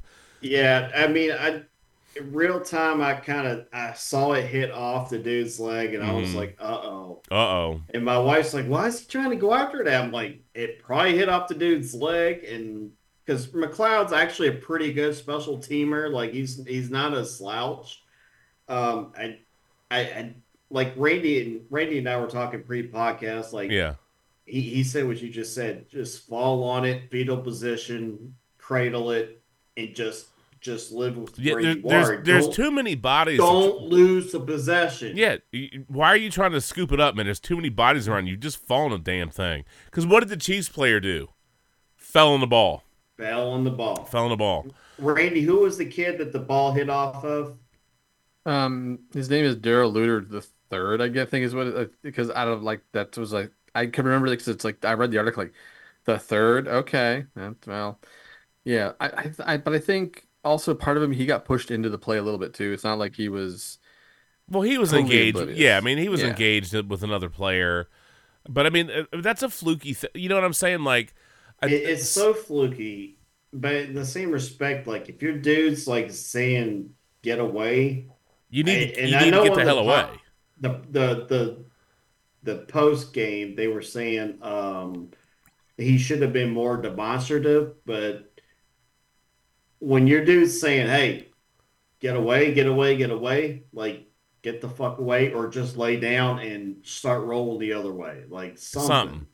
Yeah, I mean, it's a bad break. But, like, the thing that you got to keep in mind when we're talking about the context of this game and people taking a shit on Shanahan on certain decisions or certain things. And, again, some of that I think we're judging because of the outcome and less about the moment, if that makes sense. And maybe we did that a little bit to Dan Campbell and the Lions, right? Or we've done it over the course of the playoffs. Because you do have evaluating the game plan or the game flow in a moment, and then you reevaluate certain things depending on what happens, right? You're going to pass some degree of judgment about how it plays out. But at that point, you have the benefit of making a decision based on the way it played out, right? So you go, well, that didn't work. Well, you should have done something different. Well, yeah, that's true, but you didn't know that going into it, right? You have to make a decision. about what you believe is best for your players, best for your team, and best for the moment. And sometimes you're going to get that wrong. Sometimes you're going to get it wrong. And I think, again, I said a few minutes ago that in the context of the game, I would argue that the big things that went against, like the really impactful negative moments, were more severe for the 49ers. That's injuries, that's the blocked extra point, and it's the muff punt. So you got 3 layers. That's really tough. The muff punt, fluky, but don't forget that they hadn't given up a touchdown to the Chiefs up into that point. Right? Yeah, unfortunately, to me personally, that is the play that turned everything around. Yeah, I mean, the game kind of went sideways a bit for the 49ers after that. And look, we can argue about, maybe the 49ers should have run it a little bit more, and that I think is a fair criticism. Is they may have underutilized McCaffrey and Elijah Mitchell and the run game in some portions of that game because they had some short possessions. But, I mean, that was also true for the Chiefs. The Chiefs had some short possessions. You know what I mean? Like, they traded, and again, this is a credit to the defenses. They traded a lot of punts in that game. And I think it's you just have to be mindful. Are you rejudging some of these moments based on the ultimate outcome, or are you kind of giving them a fair conversation in the moment? And I think that's hard to do. Right? It's hard to do. Well, and even you and I talked a little bit at times. I was like, I didn't like the play call. Mm-hmm. They could have done this, because I felt like at times when they did run the football, the Chiefs were keying on it. The Chiefs were they like, did. Yeah, and I'm like, this would have been a great opportunity to, okey doke 'em and run a reverse, or have, I mean, if it's not Debo, the way Jennings was playing, give Jennings a chance. Have him come back around, take the pitch, and watch him run the one way after you faked it to McCaffrey. It's like there's certain things I felt like you could have run that may have worked well. Mm-hmm. Obviously, like when they went with that backwards pass to Jennings, and Jennings threw that touchdown to McCaffrey. That was something that, I mean, that's the type of stuff you have to do, especially in a big game like that, if you're going to beat Kansas City. Now, I will say, if it wasn't for Burford coming around and knocking the one dude away from the pass, it probably would have been a pick 6, because that was just a horrible looking pass. But Danny Werfel approved that pass. Ken Dorsey approved that pass. I mean, those both were rainbow experts, no doubt there. Yeah. But it took that type of, imagination to dream up a play like that to score a touchdown. I mean, that right there tells you exactly what you need to know about what those two defenses were doing all game long. I mean, to okey doke them. Yeah, I mean, that was a brilliant play, and yeah, that ball hung up in the air a long time, and so they were fortunate that it worked. And I did find that thing. Remember, I was talking about points per game. I finally found it. The Chiefs and Spags, man, the Chiefs allowed 17.3 points per game in a regular season. They were second in the NFL. They only allowed 15.8 points per game in the playoffs. And remember, they played the Dolphins, the Bills, the Ravens, and I forget all the seeds, but was that the 1, the 2? And I mean, they had to go through, right? I mean, they had to go through arguably one of the toughest road they could have gone through. They basically, and then you're taking out the absolute toughest road they could have gone through. I mean, 5-2-1-1. Yeah, I mean that's a hell of a job. Well, and out of all the teams, the Bills really are the ones that shot themselves in the foot versus between the Dolphins and the Ravens. So yeah. But the Dolphins felt like they got outclassed. The Ravens felt like they, bought too much into their own hype. Yeah. Huh? 4-2-1-1. 4-2-1-1. Yeah, I mean No. Well, 5-2-1-1. so Sorry. all right, let me ask you a couple of questions out of curiosity. You know, we sat there and we talked about the Ravens, and we said did they get ahead of themselves a little bit with how they called the game for Lamar? So Randy, I think there is some fair criticism talking about getting away from the run game a little bit, and we can talk about the Chiefs kind of keying in.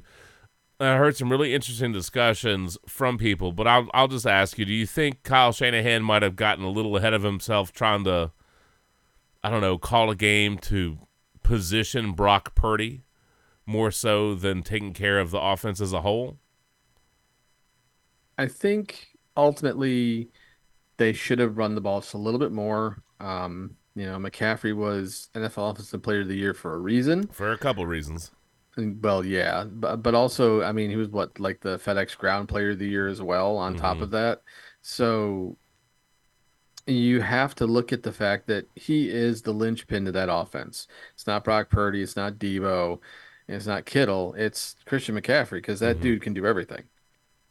And even if you had to use him as a decoy, one of the things I felt would have been the smartest thing to do is have running back by committee and use a combination of Elijah Mitchell and McCaffrey because they're both good running backs. They are. Obviously, McCaffrey's all world, but Elijah Mitchell was a good running back before McCaffrey came in. So it's not like he's a slouch.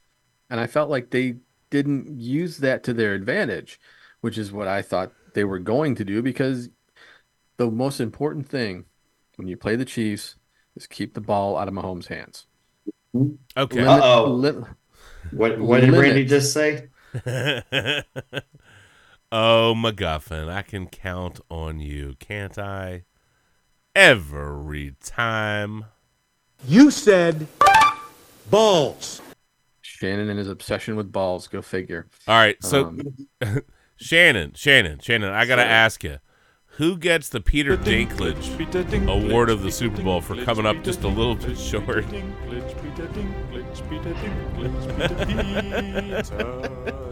I gotta tell you, man. Moody for shanking the extra point. He didn't shank it. He got blocked. And maybe the line for that. Maybe San Francisco special teams. I'll give you that one. Okay. Special teams came up short for sure. Teams. Okay. Because look, the Super Bowl was played very, very tightly, very well by both teams. If I'm going to be critical of calls, those are the two big ones I would call, and ironically on the Peter Shrinklage award there. God.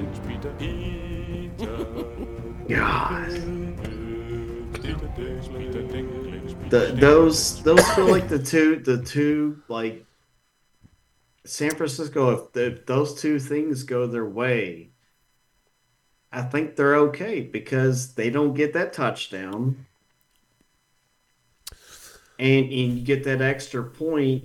And it makes it a little bit tougher for Kansas City. That's true, but that's a tough one. So you got the blocked extra point, you got the muffed punt. I mean, those things are brutal. I think special teams, the special teams struggle bus is real. I think what's perhaps more salient here is, and this might be more a question for Randy, because there were moments where the 49ers were aggressive when they went for that. Was it 4th and 3? Mm-hmm. Was that what it was when they hit Kittle?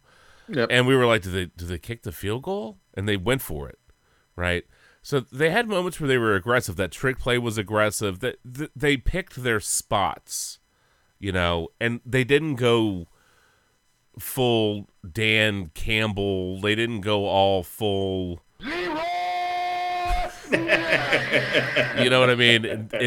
In some parts. So, but I guess what's relevant here, and again, it's hard not to kind of rejudge certain things or relitigate certain things based on the outcome of what happened. But I think it's reasonable to say, okay, you can't necessarily change what a play was. So you got the block, you got the blocked extra point, you got the muff punt. But if you could have a decision back or a play call back, right? What is a decision that you would change? What is a play call you would change? One of the things that people have been banging on is this whole overtime thing with taking the ball first. And I had a discussion with somebody at work, and I'm just like, I don't fault him for taking the ball first. Absolutely not. Are you kidding me? I understand his logic saying, well, first of all, that's a belief in his team that they're going to score, right? And they were in position to get a touchdown. And Chris Jones, I still can't believe they didn't get a hand or get somebody on Jones. It was a huge mistake. But Chris Jones blew up a play, so they get a field goal. But here's the thing. So you have your first chance to score, then you're giving your defense a chance to stop them, and then you're hoping that you're going, well, if they match us, then we have another crack at it in sudden death. So analytics, and some people say you always defer. I do know the Chiefs were obviously very excited that, they took the ball. And we can argue about these things because, hey, look, then the Chiefs know they know what they need. It's 4-down territory, and you can go back and forth on these things. I think it's hard not to relitigate it based on what happened. Because you can make a case to defer, you can make a case to take it. I think Shanahan wanted to take it because he wanted to be aggressive and go down and score a touchdown, which they were close. But again, you had a game snatched away from you by, at this point, a legend. You know what I mean? Like a legend. Like that dude is ridiculous. But he became a legend in this game. Yeah, but snatching the game away. Yeah, I mean, it cemented it.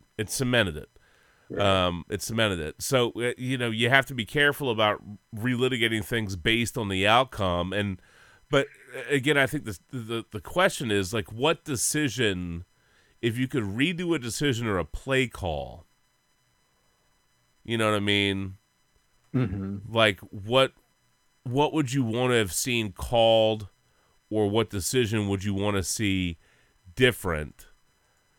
You know what I mean? Whether it's taking a knee at the end of regulation, whether it's, maybe deferring an OT.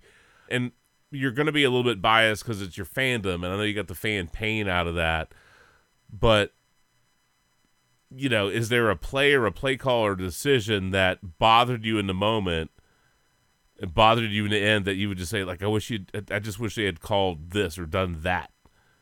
And I'm sure you could point to a couple of different moments, hey, if we could turn back time and you could be like, hey, Kyle, don't do that. Do this. Like, what would it be? So for me, obviously, I never minded them like leaning on McCaffrey in overtime. I thought that was a smart thing to do. Mm-hmm. On 3rd and 4, though, I mean, like, it was or 2nd and 4. It's like I'm looking at, like, I get it. You're running the ball. You're trying to, obviously but if you look at how everything's set up, mm-hmm. you could tell the Chiefs were in a man defense. They were playing the run. Mm-hmm. Perfect time to run play action, or at least have a wide receiver reverse, whether it's Ayuk or Jennings or even Kittle for that matter, coming back around. This was a really good opportunity to have them all going one way, Brock pulling the ball out, rolling to his left, and finding like either Juszczyk or Kittle or someone out on the left side. Because if they're playing man, all the dude has to do is out into the flats, and if it's one-on-one, there's a good chance, whether it's Kittle or Juszczyk or somebody else, that they can at least make the guy miss. Yeah. And potentially at least get the first down, if not maybe even a touchdown, because they were that close. Instead, they stuff the run, they go for the pass, and Chris Jones gets free, and they have to kick field goal. So to me, it was like, I understand the idea of putting the ball in McCaffrey's hands, mm-hmm. but it was also that one time where they were expecting it. So and they brought 8 in the box. They playing man defense. Sounds like a meme. And when you watch the play, everybody was flowing to that one side. Well, if everybody's following McCaffrey, that's when you just kind of pull the football out, roll to your left, and someone probably is going to be open. If not, Yep. Brock has that whole left side of the field to run because I mean, just run it, dude. That's he got them there because of that. The Chiefs had a spy on Brock. Please don't forget that. They had somebody waiting for him to run. And they got him a couple of times. I mean, but you know what I'm saying? It's like they had that. They had that whole left side of that field where you have a couple of receivers out there. You know, you make the guy second guess himself. Maybe he gets the first down. Maybe he scores. But it's just the idea that this is one of those times when they relied too much on McCaffrey and not enough on trying to just snooker the defense into really believing McCaffrey was going to get the ball again. Considering he did essentially run them down there. I mean, we can't deny the fact that he was one of the main reasons they got that close to begin with. Would you have preferred that they deferred in overtime? And and again, like I will say, like I understand Shanahan's logic, but if you're assuming the Chiefs are going to score, because that's what he's saying. We want the ball third, is you're assuming the Chiefs will score. If that's the case, and again, I'm going to tell you, I'm okay with him taking the ball first because I think he was confident that they would go punch it in. And they were close. But if you're assuming the Chiefs are going to score, the flip side of deferring is that you are in the position where you know what they did. You're in 4-down territory, or you hope your defense makes a stop. And look, the Chiefs came out and said if they had scored a touchdown, like if the 49ers had scored a touchdown and kicked the extra point, that the Chiefs were going to go down. If they scored a touchdown, they were going to go for 2. Right? And there is some degree of confidence. The Chiefs did operate from a decision-making standpoint. We're not talking about execution, right? We're talking about a decision-making standpoint in the context of overtime. I will certainly argue to you that I believe the Chiefs were more confident in what was going on with play calling, execution, and overtime set up. All right? They were arguably more prepared for the realities, the operational realities of overtime than the 49ers were. Okay? I don't know how anybody can argue against that. But the players still have to execute, and you know what I mean? They have to do the things. So I'm okay with Kyle Shanahan doing it, but I do think you need that context, and it is odd to me if you're assuming the Chiefs are going to score, would you have been better off deferring? I'm just curious how you feel about it. I mean, we're relitigating a little bit. I know that's loaded, but I think the idea where are you at on that? I think the idea was go down and score, have momentum, have the defense, go, okay, we got this. This is what we need to do. We need to stop them here now. And some of the play call, I mean, like we saw, Shanahan having to call timeout. It's like I think the play calling in overtime defensively was bend but don't break rather than being overtly aggressive on the first couple downs. It was, okay, we just got to keep the ball in front of us and not let them get to here. I think that it was more conservative play calling on the defensive side of things in overtime rather than trying to be a little more aggressive, which they should have been. But obviously as we also saw, overtime is when we got some of the more egregious missed hold calls that really kind of helped Kansas City as well. So it's one of those things where, say those hold penalties are called, then you don't, is it a different outcome? Does someone else step up? It's one of those things where now you really don't know how the game plays out because of the missed calls and whether they really truly affected the outcome. I get where you're coming from. I will still say that I prefer the under-officiated game to the over-officiated game. Though there are some plays that when you take them in a vacuum, you're like, probably could have flagged that. But I don't think there was some grotesque officiating imbalance, right? It's not like they flag partied the 49ers all over the place. I mean, I think that's why I said some of the more egregious holding calls, not so much like what I we hear saw you. during the game, like where you could have gone either way with it. These were ones where they should have been flagged because it was just obvious that they weren't going to let anybody get to Mahomes at all. And unfortunate, it's unfortunate. It's unfortunate that we had to see that. It's unfortunate that you have all these sports sites reporting on it, showing all these different plays where Kansas City got away with murder, and it makes it more frustrating. At least for me as a fan, it just makes it more Well, frustrating for me yes, because of I'm just course. going because I'm just like, yeah, see, I'm seeing this stuff all game long, and these are the Look, most man, look, egregious. It just makes you think that you wish they would just let it go, you know? man, look, the 49ers can't help being that huggable. You know what I'm saying? Fuck them. I mean, it's just a little bit of Damn. look. It's Valentine's Day, man. They were just spreading the love. They were just hugging them up a little bit. Okay, that's all. Taylor was trying to do a little something more than just hug on Bosa, let me tell you. Now there were a couple plays I did rewatch, and I was specifically curious about how much, kind of holding or steering. I mean, it was on both sides of the ball. They definitely let both teams get away with stuff that I think in the regular season they're probably flagging more readily. If you go back and you just if you have the game on DVR and you just rewatch plays, and instead of looking at the quarterback or look, you know what I mean, just look at the line. Look at the lines.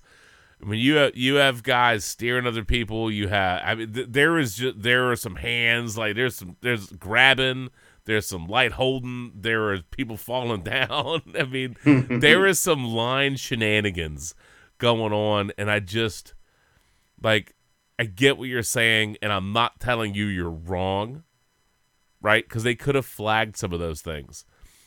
I just really think they let most things go, and they under-officiated it on purpose. And that's why, when I asked you specifically about decision-making, you can't necessarily change. It'd be easy to say, well, what play you want back? The blocked extra point? Yeah, we want to kick that again. Okay, yeah, but there's not a lot of decision in that. The fluke muff punt. Okay, yeah, but there wasn't a lot of decision in that other than maybe you can argue Ray should have just dove on the ball. Okay, fine, that's fair. But it's more like, okay, was there a play call that you go, I think they got out coached in this, or I think this was, you know what I'm saying? Because you're in control of certain decision-making components. What are you calling? Are you running enough? Is it balanced enough? Are you over-featuring? Are you outsmarting yourself and leaning too much on your quarterback? And again, Purdy had a good game. I still can't believe, by the way, if there's one thing that still leaves me not confused, that's not the right word, but we talked about some of the negative plays for the 49ers and how impactful, kind of in, negative impact plays on the Niners. I'm still amazed that they got the gift of that Mahomes interception, which I think was his first pick in the last 2 years in the playoffs? Mm-hmm. Playoffs! Something like that. And the 49ers weren't they at the 45? Something like that, yeah. And they got nothing out of it. That's unbelievable. Yeah, that was where I'm looking at the play calling, and I feel like Shanahan got a little too cutesy with it, thinking that they had momentum swinging their way, and really what they should have just done is tried to run the football instead of throwing it. And that's on Shanahan. But again, even after they punted, the defense shut them down again. So yeah. it's I know, not but it was the end of the world, but you could have made some better play calls during that. You think about the context of the NFC playoffs in specific, right? And to have an extra 3, right? or an extra 7 or just the time, how much would that have meant to Green Bay? How much would that have meant to Detroit? And in this game, how much would it have meant to San Francisco? Mm-hmm. So that to get the pick, and it was a great defensive play. I'm not quite sure if he was going for Kelsey or Kelsey was the only one. Kelsey was one in the area. But no, he kind of overthrew it. He kind of threw it in between. Kelsey was the closer guy. There was a Chiefs wide receiver. I don't remember if it was Rashee Rice, or I think it may have been MVS. But it's like there was Kelsey, then 2 49ers defenders, and then the other Chiefs player, and it's like he stuck it in the middle of everybody, which was a weird throw. But yeah, realistically, when you watch that play, you're like, well, you overthrew it to Kelsey. But I'm not quite sure that was to Kelsey. I almost think that might have been to the deeper guy, or I don't know. It was a bad throw from Mahomes, but it was a great interception by the Niners. But they got nothing out of it. They got an empty. Excuse me, my God. They got an empty possession. It's crazy. So, and also, I will say, I think it's wild that Moody gets the Super Bowl record with a 55-yard field goal, and then the Chiefs take that from him, too. Bucker banging through the 57. That's nuts. That's what I told you right there. Yeah. Look, I'm going to circle back, because, Shannon, I guess I'm curious. I know you said that you didn't fault him for taking the ball first. If it was the Colts, right? Mm-hmm. Would you have wanted the ball, or do you Absolutely. defer? You want the ball. So, OT. I want the ball. Dude, OT, ball. I want the ball because I have full confidence that my offense is going to go down and get a touchdown. Mm-hmm. And if they match me, great. Guess what? It's sudden death. You're kicking off to me. You want to onside kick it? Good luck. That's like, I don't understand the whole like media shitting on Shanahan for that. Because like, if you have the confidence in your team to go down to get a touchdown and they match it, okay, you can either go for 2 for the win or you can match it, but then your choices are kick off or go for the onside kick, and and it's in my favor. If I don't get the touchdown and you do, congratulations. But I have full confidence in my team to get the job done.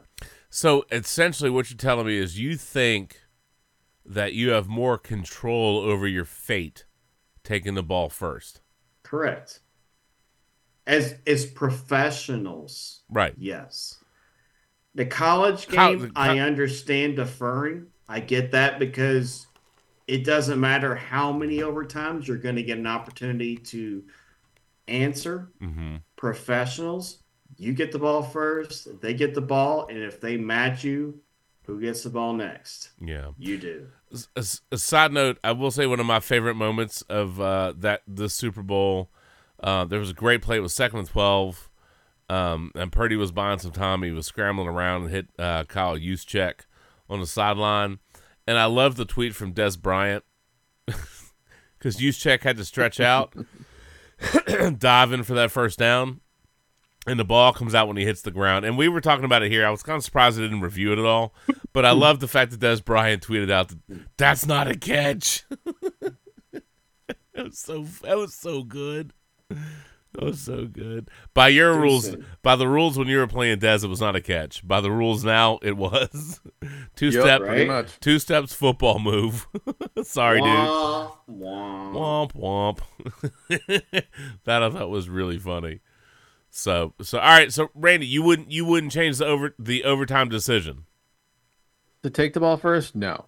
For me, like I said, it's just one play where they were just relying so much on McCaffrey that the Chiefs kind of keyed in on it, and Shanahan should have put in a play to be like, all right, let's snooker them, let's get them thinking we're all going one way, let's watch, and then you got Brock rolling out looking for somebody.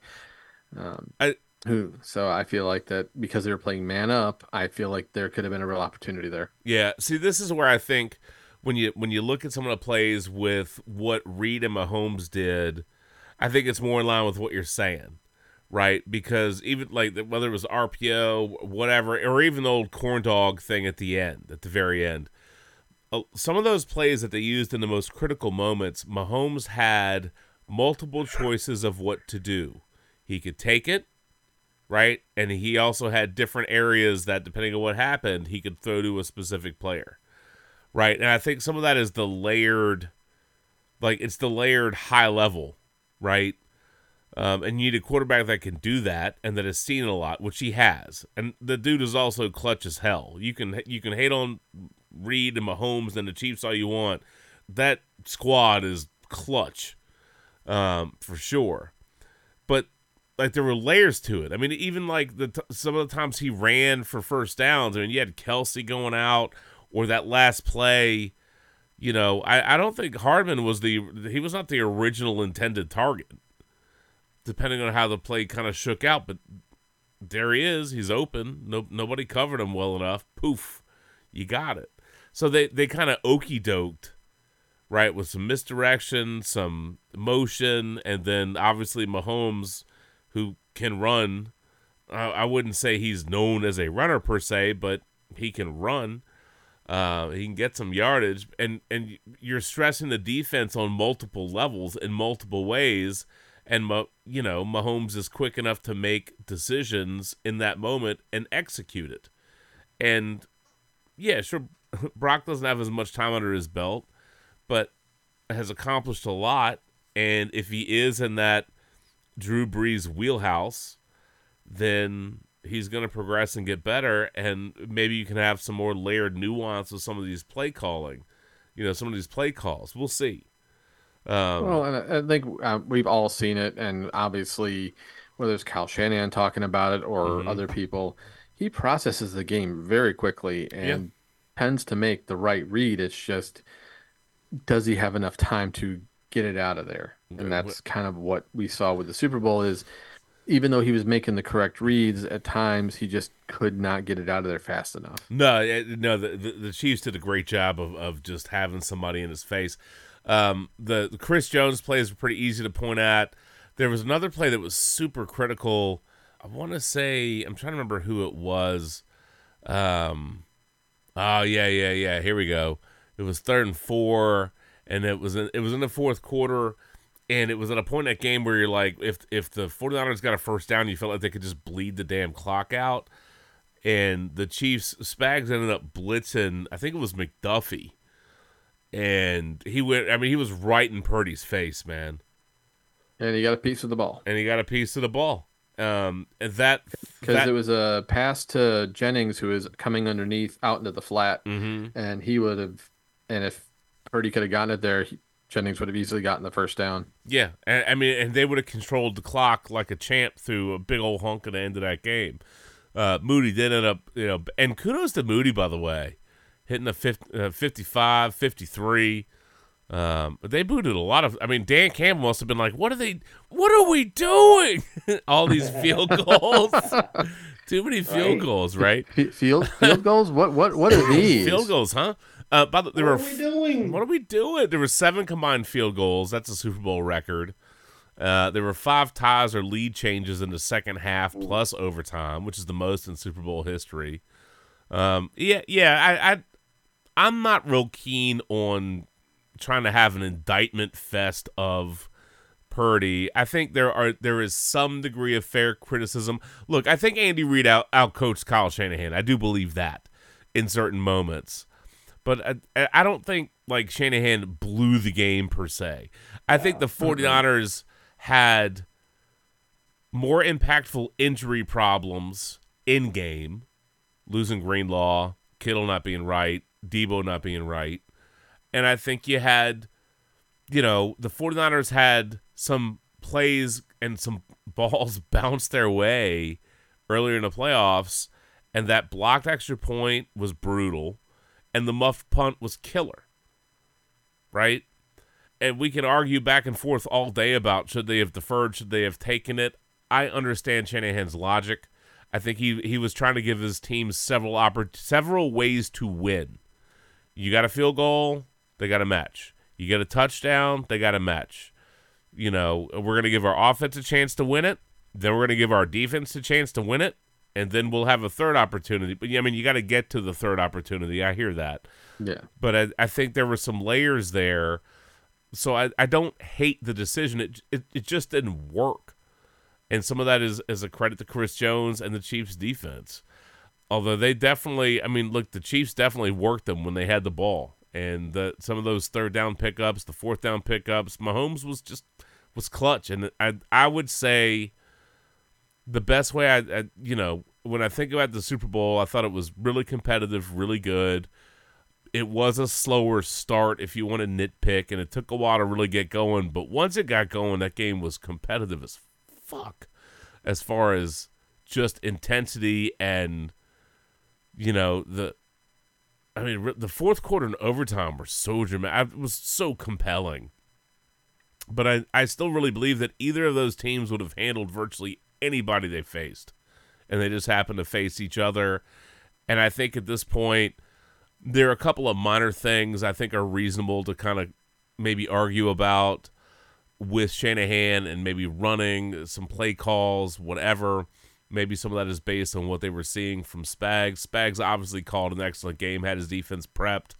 I don't know that Wilkes had some of his defenders as prepped as Spags did. That's an on-the-fly interpretation. That's anecdotal. I don't have it's not like I'm doing film study to back that up. This is more about it just watching it in a feel. And I think Andy Reid knew when to call certain things, and Mahomes is just incredibly high level, and they had nuanced layers to certain plays, and he exploited what was there. At the end of the day, I think we got arguably a great Super Bowl where two teams really played each other fairly evenly, and you can clearly pick out very specific moments that dictate how the rest of the game goes. Not necessarily dictates the outcome, but really shapes that. And I think the 49ers got more negative, impactful, hurt them plays against them than the Chiefs did. And they had more impactful, hurtful injuries than the Chiefs did. And the Chiefs clutched up like a motherfucker at the end, dude. And they took that win from them. We're going to have to revisit this thing because it's already late enough. We're not going to get to some other stuff I wanted to get to tonight, but I think the 49ers were a damn good team that just had a legend snatch that Lombardi from them. That's like arguing about Mahomes and Brady. Brady stole an AFC you know what I mean? They took an AFC championship, and you can argue about some officiating in that game too. And then they handled him in the Super Bowl. And Mahomes is smart enough to say, when people talk about GOAT this, GOAT that, he's like, well, Brady beat me head to head. Well, that's because he did, right? And he's chasing it. Yeah. That's what he said. He's chasing it still. Yeah. And he's got a lot of career left. He's got a lot of time left. But understand this. That is Mahomes' 5th double-digit comeback in the playoffs. That's already the 2nd most all time. Crazy. I love the fact, by the way, that Andy Reid is cognizant. He said, we got to stop getting down by 10. They have trailed by 10 points. No kidding. They have trailed by 10 points in all 3 of their Super Bowl wins. That's not a formula, but if it's worked, it's worked. Yeah. Well, they're just dangerous. I think the operating reality is with the Chiefs. You gotta. Mahomes has that dog, dude. Yeah. It's Brady had it. Yeah. Montana had it. Mahomes has it. He's got that dog in him that it's championship DNA. Yeah. And that's the easiest way I can say this because statistically, there's no way this Chiefs team offensively should have won a championship. Look. Defensively, hell fucking yes. Randy needed Todd to stay and for the Chiefs to play Kadarius Toney, and he would have been perfect. Kadarius Toney, get the fuck out of here. He needed one of the two. He either needed Kadarius Toney in the game, or he needed Todd to stay. By the way. Yeah, I'm going to go with Randy on this one. I think we needed Todd to stay, and I think we blame all the blame goes to Todd at this point. Thanks a lot, Todd. Fucking Todd. Fucking Todd. By the way, I just saw an update. Bears legend McMichael goes to the ER with suspected pneumonia. Get better. Oh. Get better. That's probably an ominous sign for somebody in his physical condition. That's terrible. I didn't realize that. Yeah, he had gotten that bad so quickly. Yeah, I'm glad he lived long enough to see, Same. to live to see his Hall of Fame, making the Hall of Fame. I'm glad that he lived long enough to see that, because I didn't realize how awful, what kind of tough shape he was. I mean, it's bad. So ALS is no joke. No, that's a brutal thing. It's awful. I do want to a real quick kudos to Juwan Jennings, who threw a touchdown and caught a touchdown. Only one other person's done it. Well, that would be Nick Foles. Oh, BDN, man. Big Dick Nick. That's the only other person. That's a short list, bro. That's a short list. So, yeah, I literally all of a sudden you froze on my screen. Oh. And then I looked over and I saw my router flashing and I went, son of a bitch. Terrible timing. Oh, dude, you should break out that song. What? Son of a bitch. Oh, you want that? Get me a drink. All right, here we go. Definitely needed one after the Super Bowl. We did see that concert with Todd. We did. We did. Hey, where are the white women at? In Taylor Swift's box. Seriously. That has multiple meanings. Oh no! Yeah. Oh no! Yeah, it does. Oh no! Yeah, it does. Oh no! God, Randy. Shit is like, wait a second, let me visualize it. Hey, wait. Oh no! That's horrible. That's horrible. Wow, that actually sounds pretty kind of fucking cool. And that's horrible. No. Oh, no. Y'all nasty. I feel like I'm Kermit the Frog going, oh no. Oh no. Well,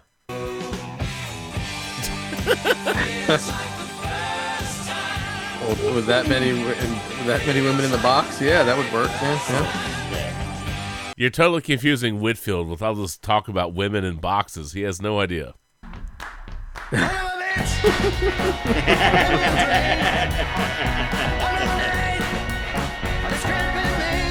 That was a fun concert, man, back in the day. That was fun.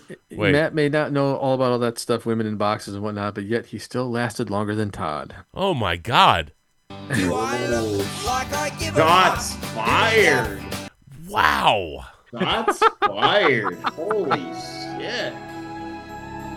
I didn't know Todd's reach around would go on this long. Great day. Damn.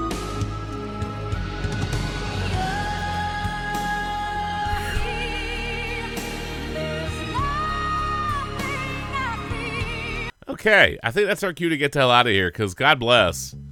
This is turning into some trash. I blame both of you gentlemen, by the way. I just want you to know that. When don't you blame us? You're welcome. Well, sometimes I blame myself, but at the moment, I blame you two for this nonsense. Although I guess it's not any worse than my cock and cider bit that went sideways earlier. So it's okay. It's okay. Yeah, and look, we have a train wreck every podcast. Somewhere along the line, there's just a train wreck. And blame it on the alcohol. Yes. Oh my God! Kanye West would have said that, but Taylor kicked him out of the stadium. So, no, just kidding. Yeah, I liked all that. Who was it? I forget what player it was talking about how Kanye... Brandon Marshall talking about how Kanye had a seat or whatever in front of Taylor Swift's box, and then got thrown out. Man, Kanye would have had a meltdown on the socials. I'm not sure I buy that story. It might just be a. I don't buy that. Yeah, I don't buy that one. But either way, if Kanye can get his name in front of whatever, and he'll do it. So it's pretty good at that. Pretty good at that. Anyway, all right. We need to go. I think we've covered everything we need to. We can revisit some stuff. We got plenty of NFL off season. I will say one of my favorite parts of the week. I don't know if you guys saw this. I will drop this in here only because I thought it was so hilarious, and I had to do not necessarily I had to do an audio double take to make sure this was legit because I was surprised. Oh, and I also the man credited with inventing the Pop-Tart, William Post, has died at 96. Not to be confused with the pop-up books that Whitfield reads, Pop-Tarts. Okay.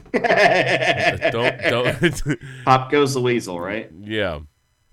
Pop goes the weasel. Let me see if I can find this. I could have sworn I sent it to myself.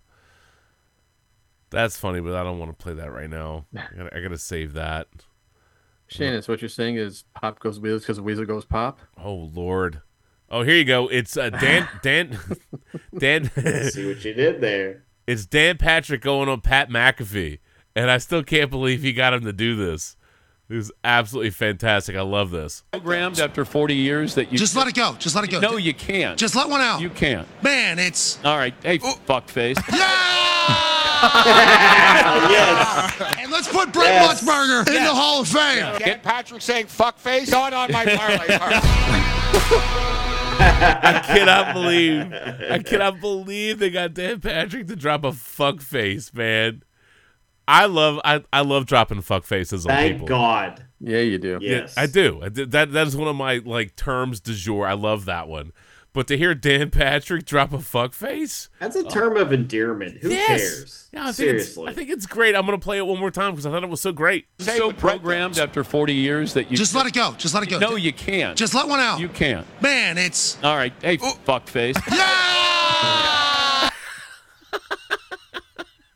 Term of endearment, man. What's even better? Fuck 'em. Is that yes, thank you. Is that we got not only got Dan Patrick dropping fuckface, we got McAfee saying let it go. Unbelievable. We got a twofer. That was great. Loved it. Loved it. Anyway. All right, gentlemen. Beautiful. Well, let's get out of here. We will follow up and revisit, and we can talk about some other things. Maybe we need to have Lindy in so we can hear his perspective on, because everybody's I've seen some of his perspective on Facebook. Yeah, he's bitchy. I mean, he is. You're not wrong, Lindy. We love you, but you're very bitchy about certain things, which is it's part of. I don't know. It kind of makes you endearing in your own fuckface way, but you're definitely a little bit bitchy. So, which might make for a fun visit. Maybe we should hang out and talk about, Mahomes and Brady and goat tracking, right? No, I'm just kidding. But I mean, Mahomes is starting to enter a room. Right, he is, and I think we I want to go and shut this down, but we're gonna revisit that. But when you're talking about looking at wins, Super Bowl MVPs, playoff wins, regular season wins, touchdowns, to all these different things, to be 28, to be where he's at, the next great thing for the Chiefs is sustaining it. We know what Mahomes is, and the question is, really, can he stay healthy? Yep. Will he stay on field?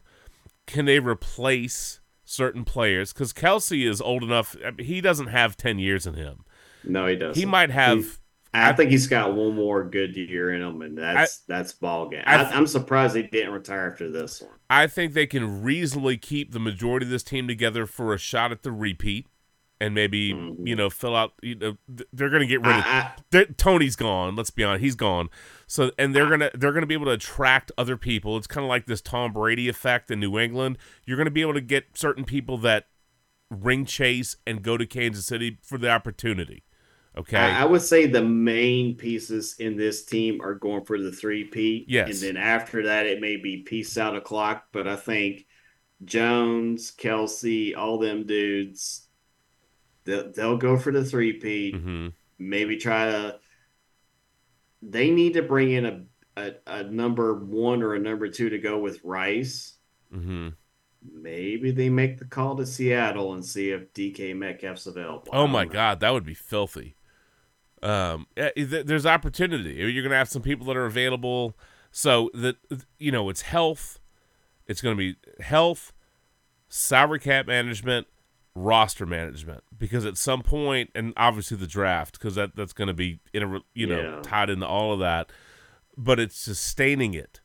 So, what they've done, they've won it different ways. If you were going to get them any year, this was the year to get them. If you didn't get them this year, watch out. Arguably, but I do think it's also, do remember that they were close in some of those games that they lost. They were close. Yes. And a play or a moment swings and they have that win. So let's not act like they were 9-7. Correct. Okay. Yeah. They arguably should have, won on that ridiculous play that Tony effed up that should have gone to Kelsey. You know what I mean? Like, they had some games that were there. I really think some of that was figuring stuff out. They figured out Tony should be off the field. And they had growing pains in season. And I think they leaned on their defense more. They learned how to win in a different way. And some of that is in-season growth. And that's a credit to the coaching staff.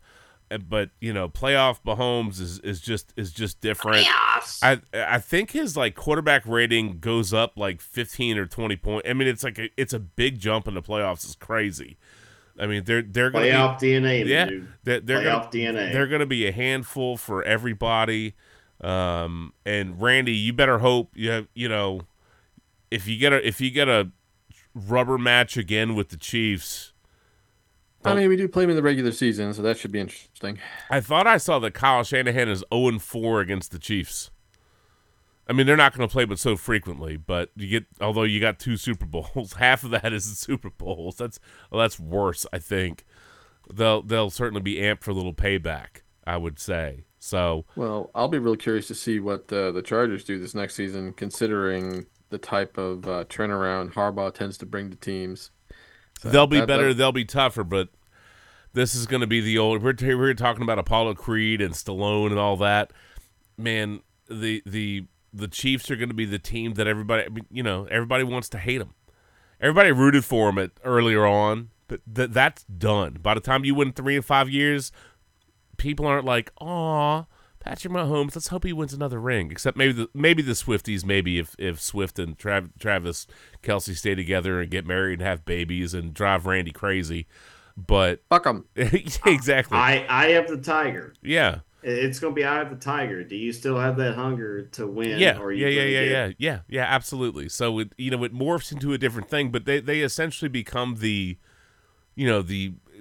sports evil empire. It's what the Yankees were. It's what the Patriots were. They're a team that's won enough that you root against them. You hate them. I mean, the Lakers winning that in-season tournament, man. I'm telling you. Nice. So, different vibe. Bad blood. I'm just kidding. All right, we need to get out of here. Did you go Taylor Bad Blood? I did, but we could start doing all kinds of stuff, and then we're here for another 15 or 20 minutes pretty readily, and I'm trying to get out of here. Right. But yes, we could use Taylor. Let's not do that, okay? Hey, look. And also, don't be the guy that takes his shit in the porta potties. All right, I went in there, I about threw up. All right, have a little bit more social awareness. That's to take a piss, don't take a shit in the porta potties. All right? Somebody's sitting in the porta potty. We got to start putting the camera on the porta potty, see who's sitting in there. Somebody, a part of the Hard Knocks crew, is sitting in the porta potty. And also, don't be the guy. Anyway. Ow. Don't be that guy trying to get Taylor Swift drops every fucking time we're trying to finish the damn podcast here. And the Rockets, Uh-oh.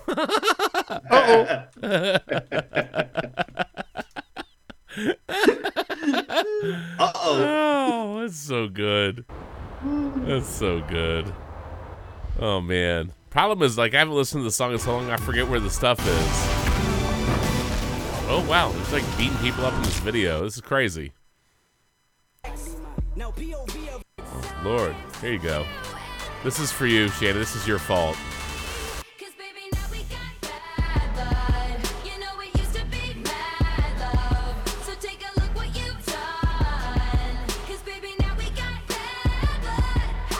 That's your fault, MacGuffin. I just want you to know that. You're welcome. Yeah. You're getting a chest shot for that next time I see you. He earned that chest chop, Randy. No mercy. That's fine. I get 5 for it, though.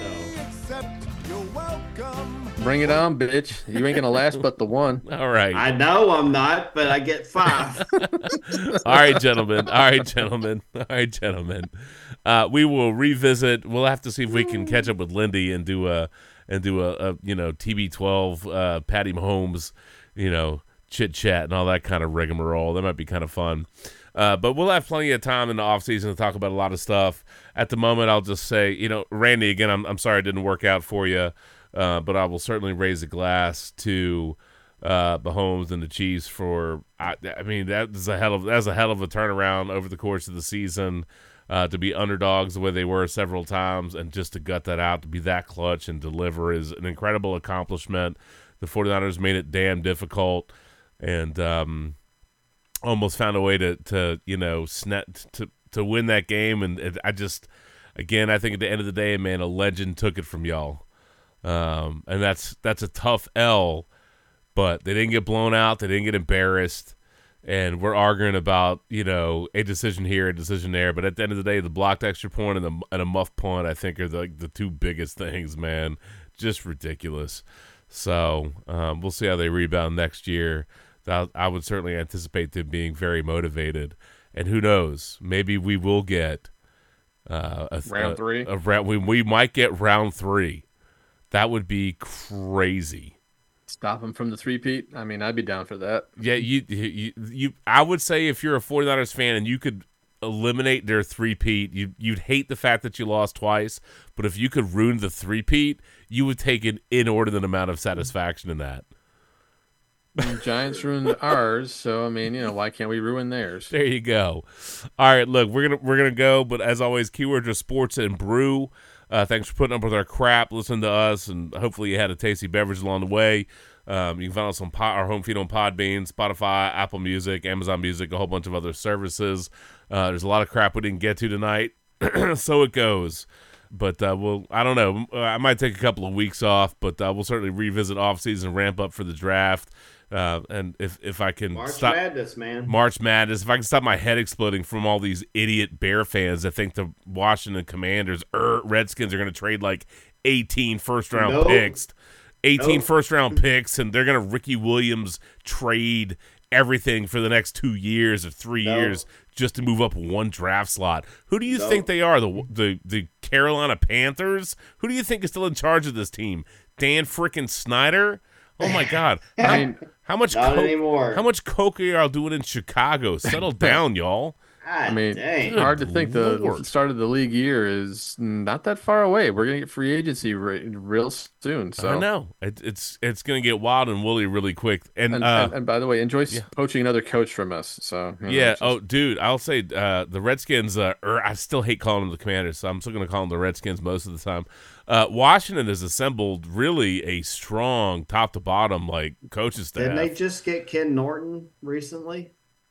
I don't know about that. They got they brought in Anthony Lynn. I mean, if you look at the listing, if you go and look at the listing of Washington coaches, man, it is quite the roster.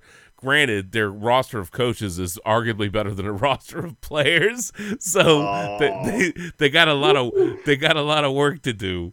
They got a lot of work to do. But if the chemistry is there, then it's going to be a much better team and a much better experience, but you still got to have talent, right? So they got to hit in the draft. I don't know that Howell's is. I don't know what Marvin. I don't know what Harrison Jr. They're going to take a quarterback, bro. They're going to take a quarterback. But pairing him with McLaurin, I hear you. That would be filthy. With Howell, that would be filthy. And we will revisit. It's like a teaser. We will get around to that. We will revisit all those conversations. But gentlemen, go get some rest. I'm going to do the same. I'm going to peace out. But again, well done, Mahomes, the Chiefs. I love the fact that Brittany Mahomes apparently had her bouncer keep Jackson Mahomes away from the table. That was so funny. That one was great. And we didn't mention it, but she said FOH. Yeah, FOH. Although I will say, obviously. And we can revisit this as well too. I mean, that was awful what happened at the Victory parade and a celebration with the juveniles that had guns and got into a dispute and ended up shooting a bunch of people. Obviously, there was a young DJ that got killed, and she's in her 40s. It was awful. It's awful. There were like 16. Like, come on. I think there were if I remember the number correctly, I think 16 kids were shot. I mean, just Jesus Christ, it's awful, and it's terrible. I hope that doesn't ruin victory parades for everybody. I don't want to do the old thoughts and prayers thing, but I hope the victims all recover. Or the rest of the victims, because obviously one paid with her life, but I hope the rest of the gunshot victims recover. And I hope they book them and they hold them accountable and they go after the knuckleheads that did that stupidity. And we saw that somebody had like the video of the dude chasing him down and tackling one of the guys, or one of the alleged shooters. And a tip of the cap to the people that broke that up and stopped it, but as always, a couple of idiots messed things up for some other people. But what a terrible thing! What an awful outcome. There were some really good stories mixed in of people that helped. There always is. There's people that help. There's people that protect others and do some, just step up in really shitty circumstances. There was one, I'm trying to see if I could find it really quickly.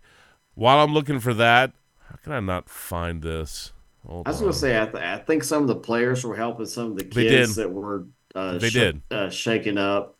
They did. There was one in particular I wanted to find, though, because I thought that was super important. We're going to revisit that story. We already talked about that. That's not what I want. Here you go. Chiefs Trey Smith. Yes. That was the one where offensive lineman Trey Smith had a WWE title belt, and there was a young boy that was obviously in distress. And he said, I was thinking, what can I do to help him out? I just handed him the belt. I said, hey, buddy, you're the champion. No one's going to hurt you, man. We got your back. And there were stories about a lot of players that, stepped up. I saw a couple of positive things. We've certainly given Jackson Mahomes a lot of grief, but I saw some things that where he did, he was very helpful. And I think there's going to be some stories that come out. And again, it's an awful situation, an awful circumstance. And it's certainly a tragic outcome for Kansas City and the people that were celebrating. It was supposed to be a joyous day, and you have a couple of assholes that ruin that. And someone paid with their lives. And then, you've certainly altered the children. Again, I think the last number I saw was there were 16 children that were injured or shot in that. And because they were just spraying bullets. They were just spraying bullets around. I mean, it just stupid. Awful. Stupid. They deserve to have the book thrown at them. And they're juveniles too, so we'll see how that shakes out. But just an awful outcome. But again, you have these bad situations, and there are some good stories that come out of bad situations, and things like Trey Smith with the belt with the young boy. That's a heartwarming story out of a shitty situation, and I think you'll end up seeing some more of that over the next chunk of time as we learn more about what happened and some other things. The last thing, and I guess we'll wrap up with this. I wouldn't say this is heartwarming, but I will say I got a massive laugh. And Randy, I know how much you love the Seattle Seahawks, and apparently Marshawn Lynch loves you back just as much. Yeah. Fuck you. Fuck you. You little ugly motherfucker. You a Niner fan? Yes, sir. Fuck you. 49er fan? Yes, I am. Fuck you. Hey, Are you a 49er fan? absolutely. Fuck you. I'm kidding. We want this shit.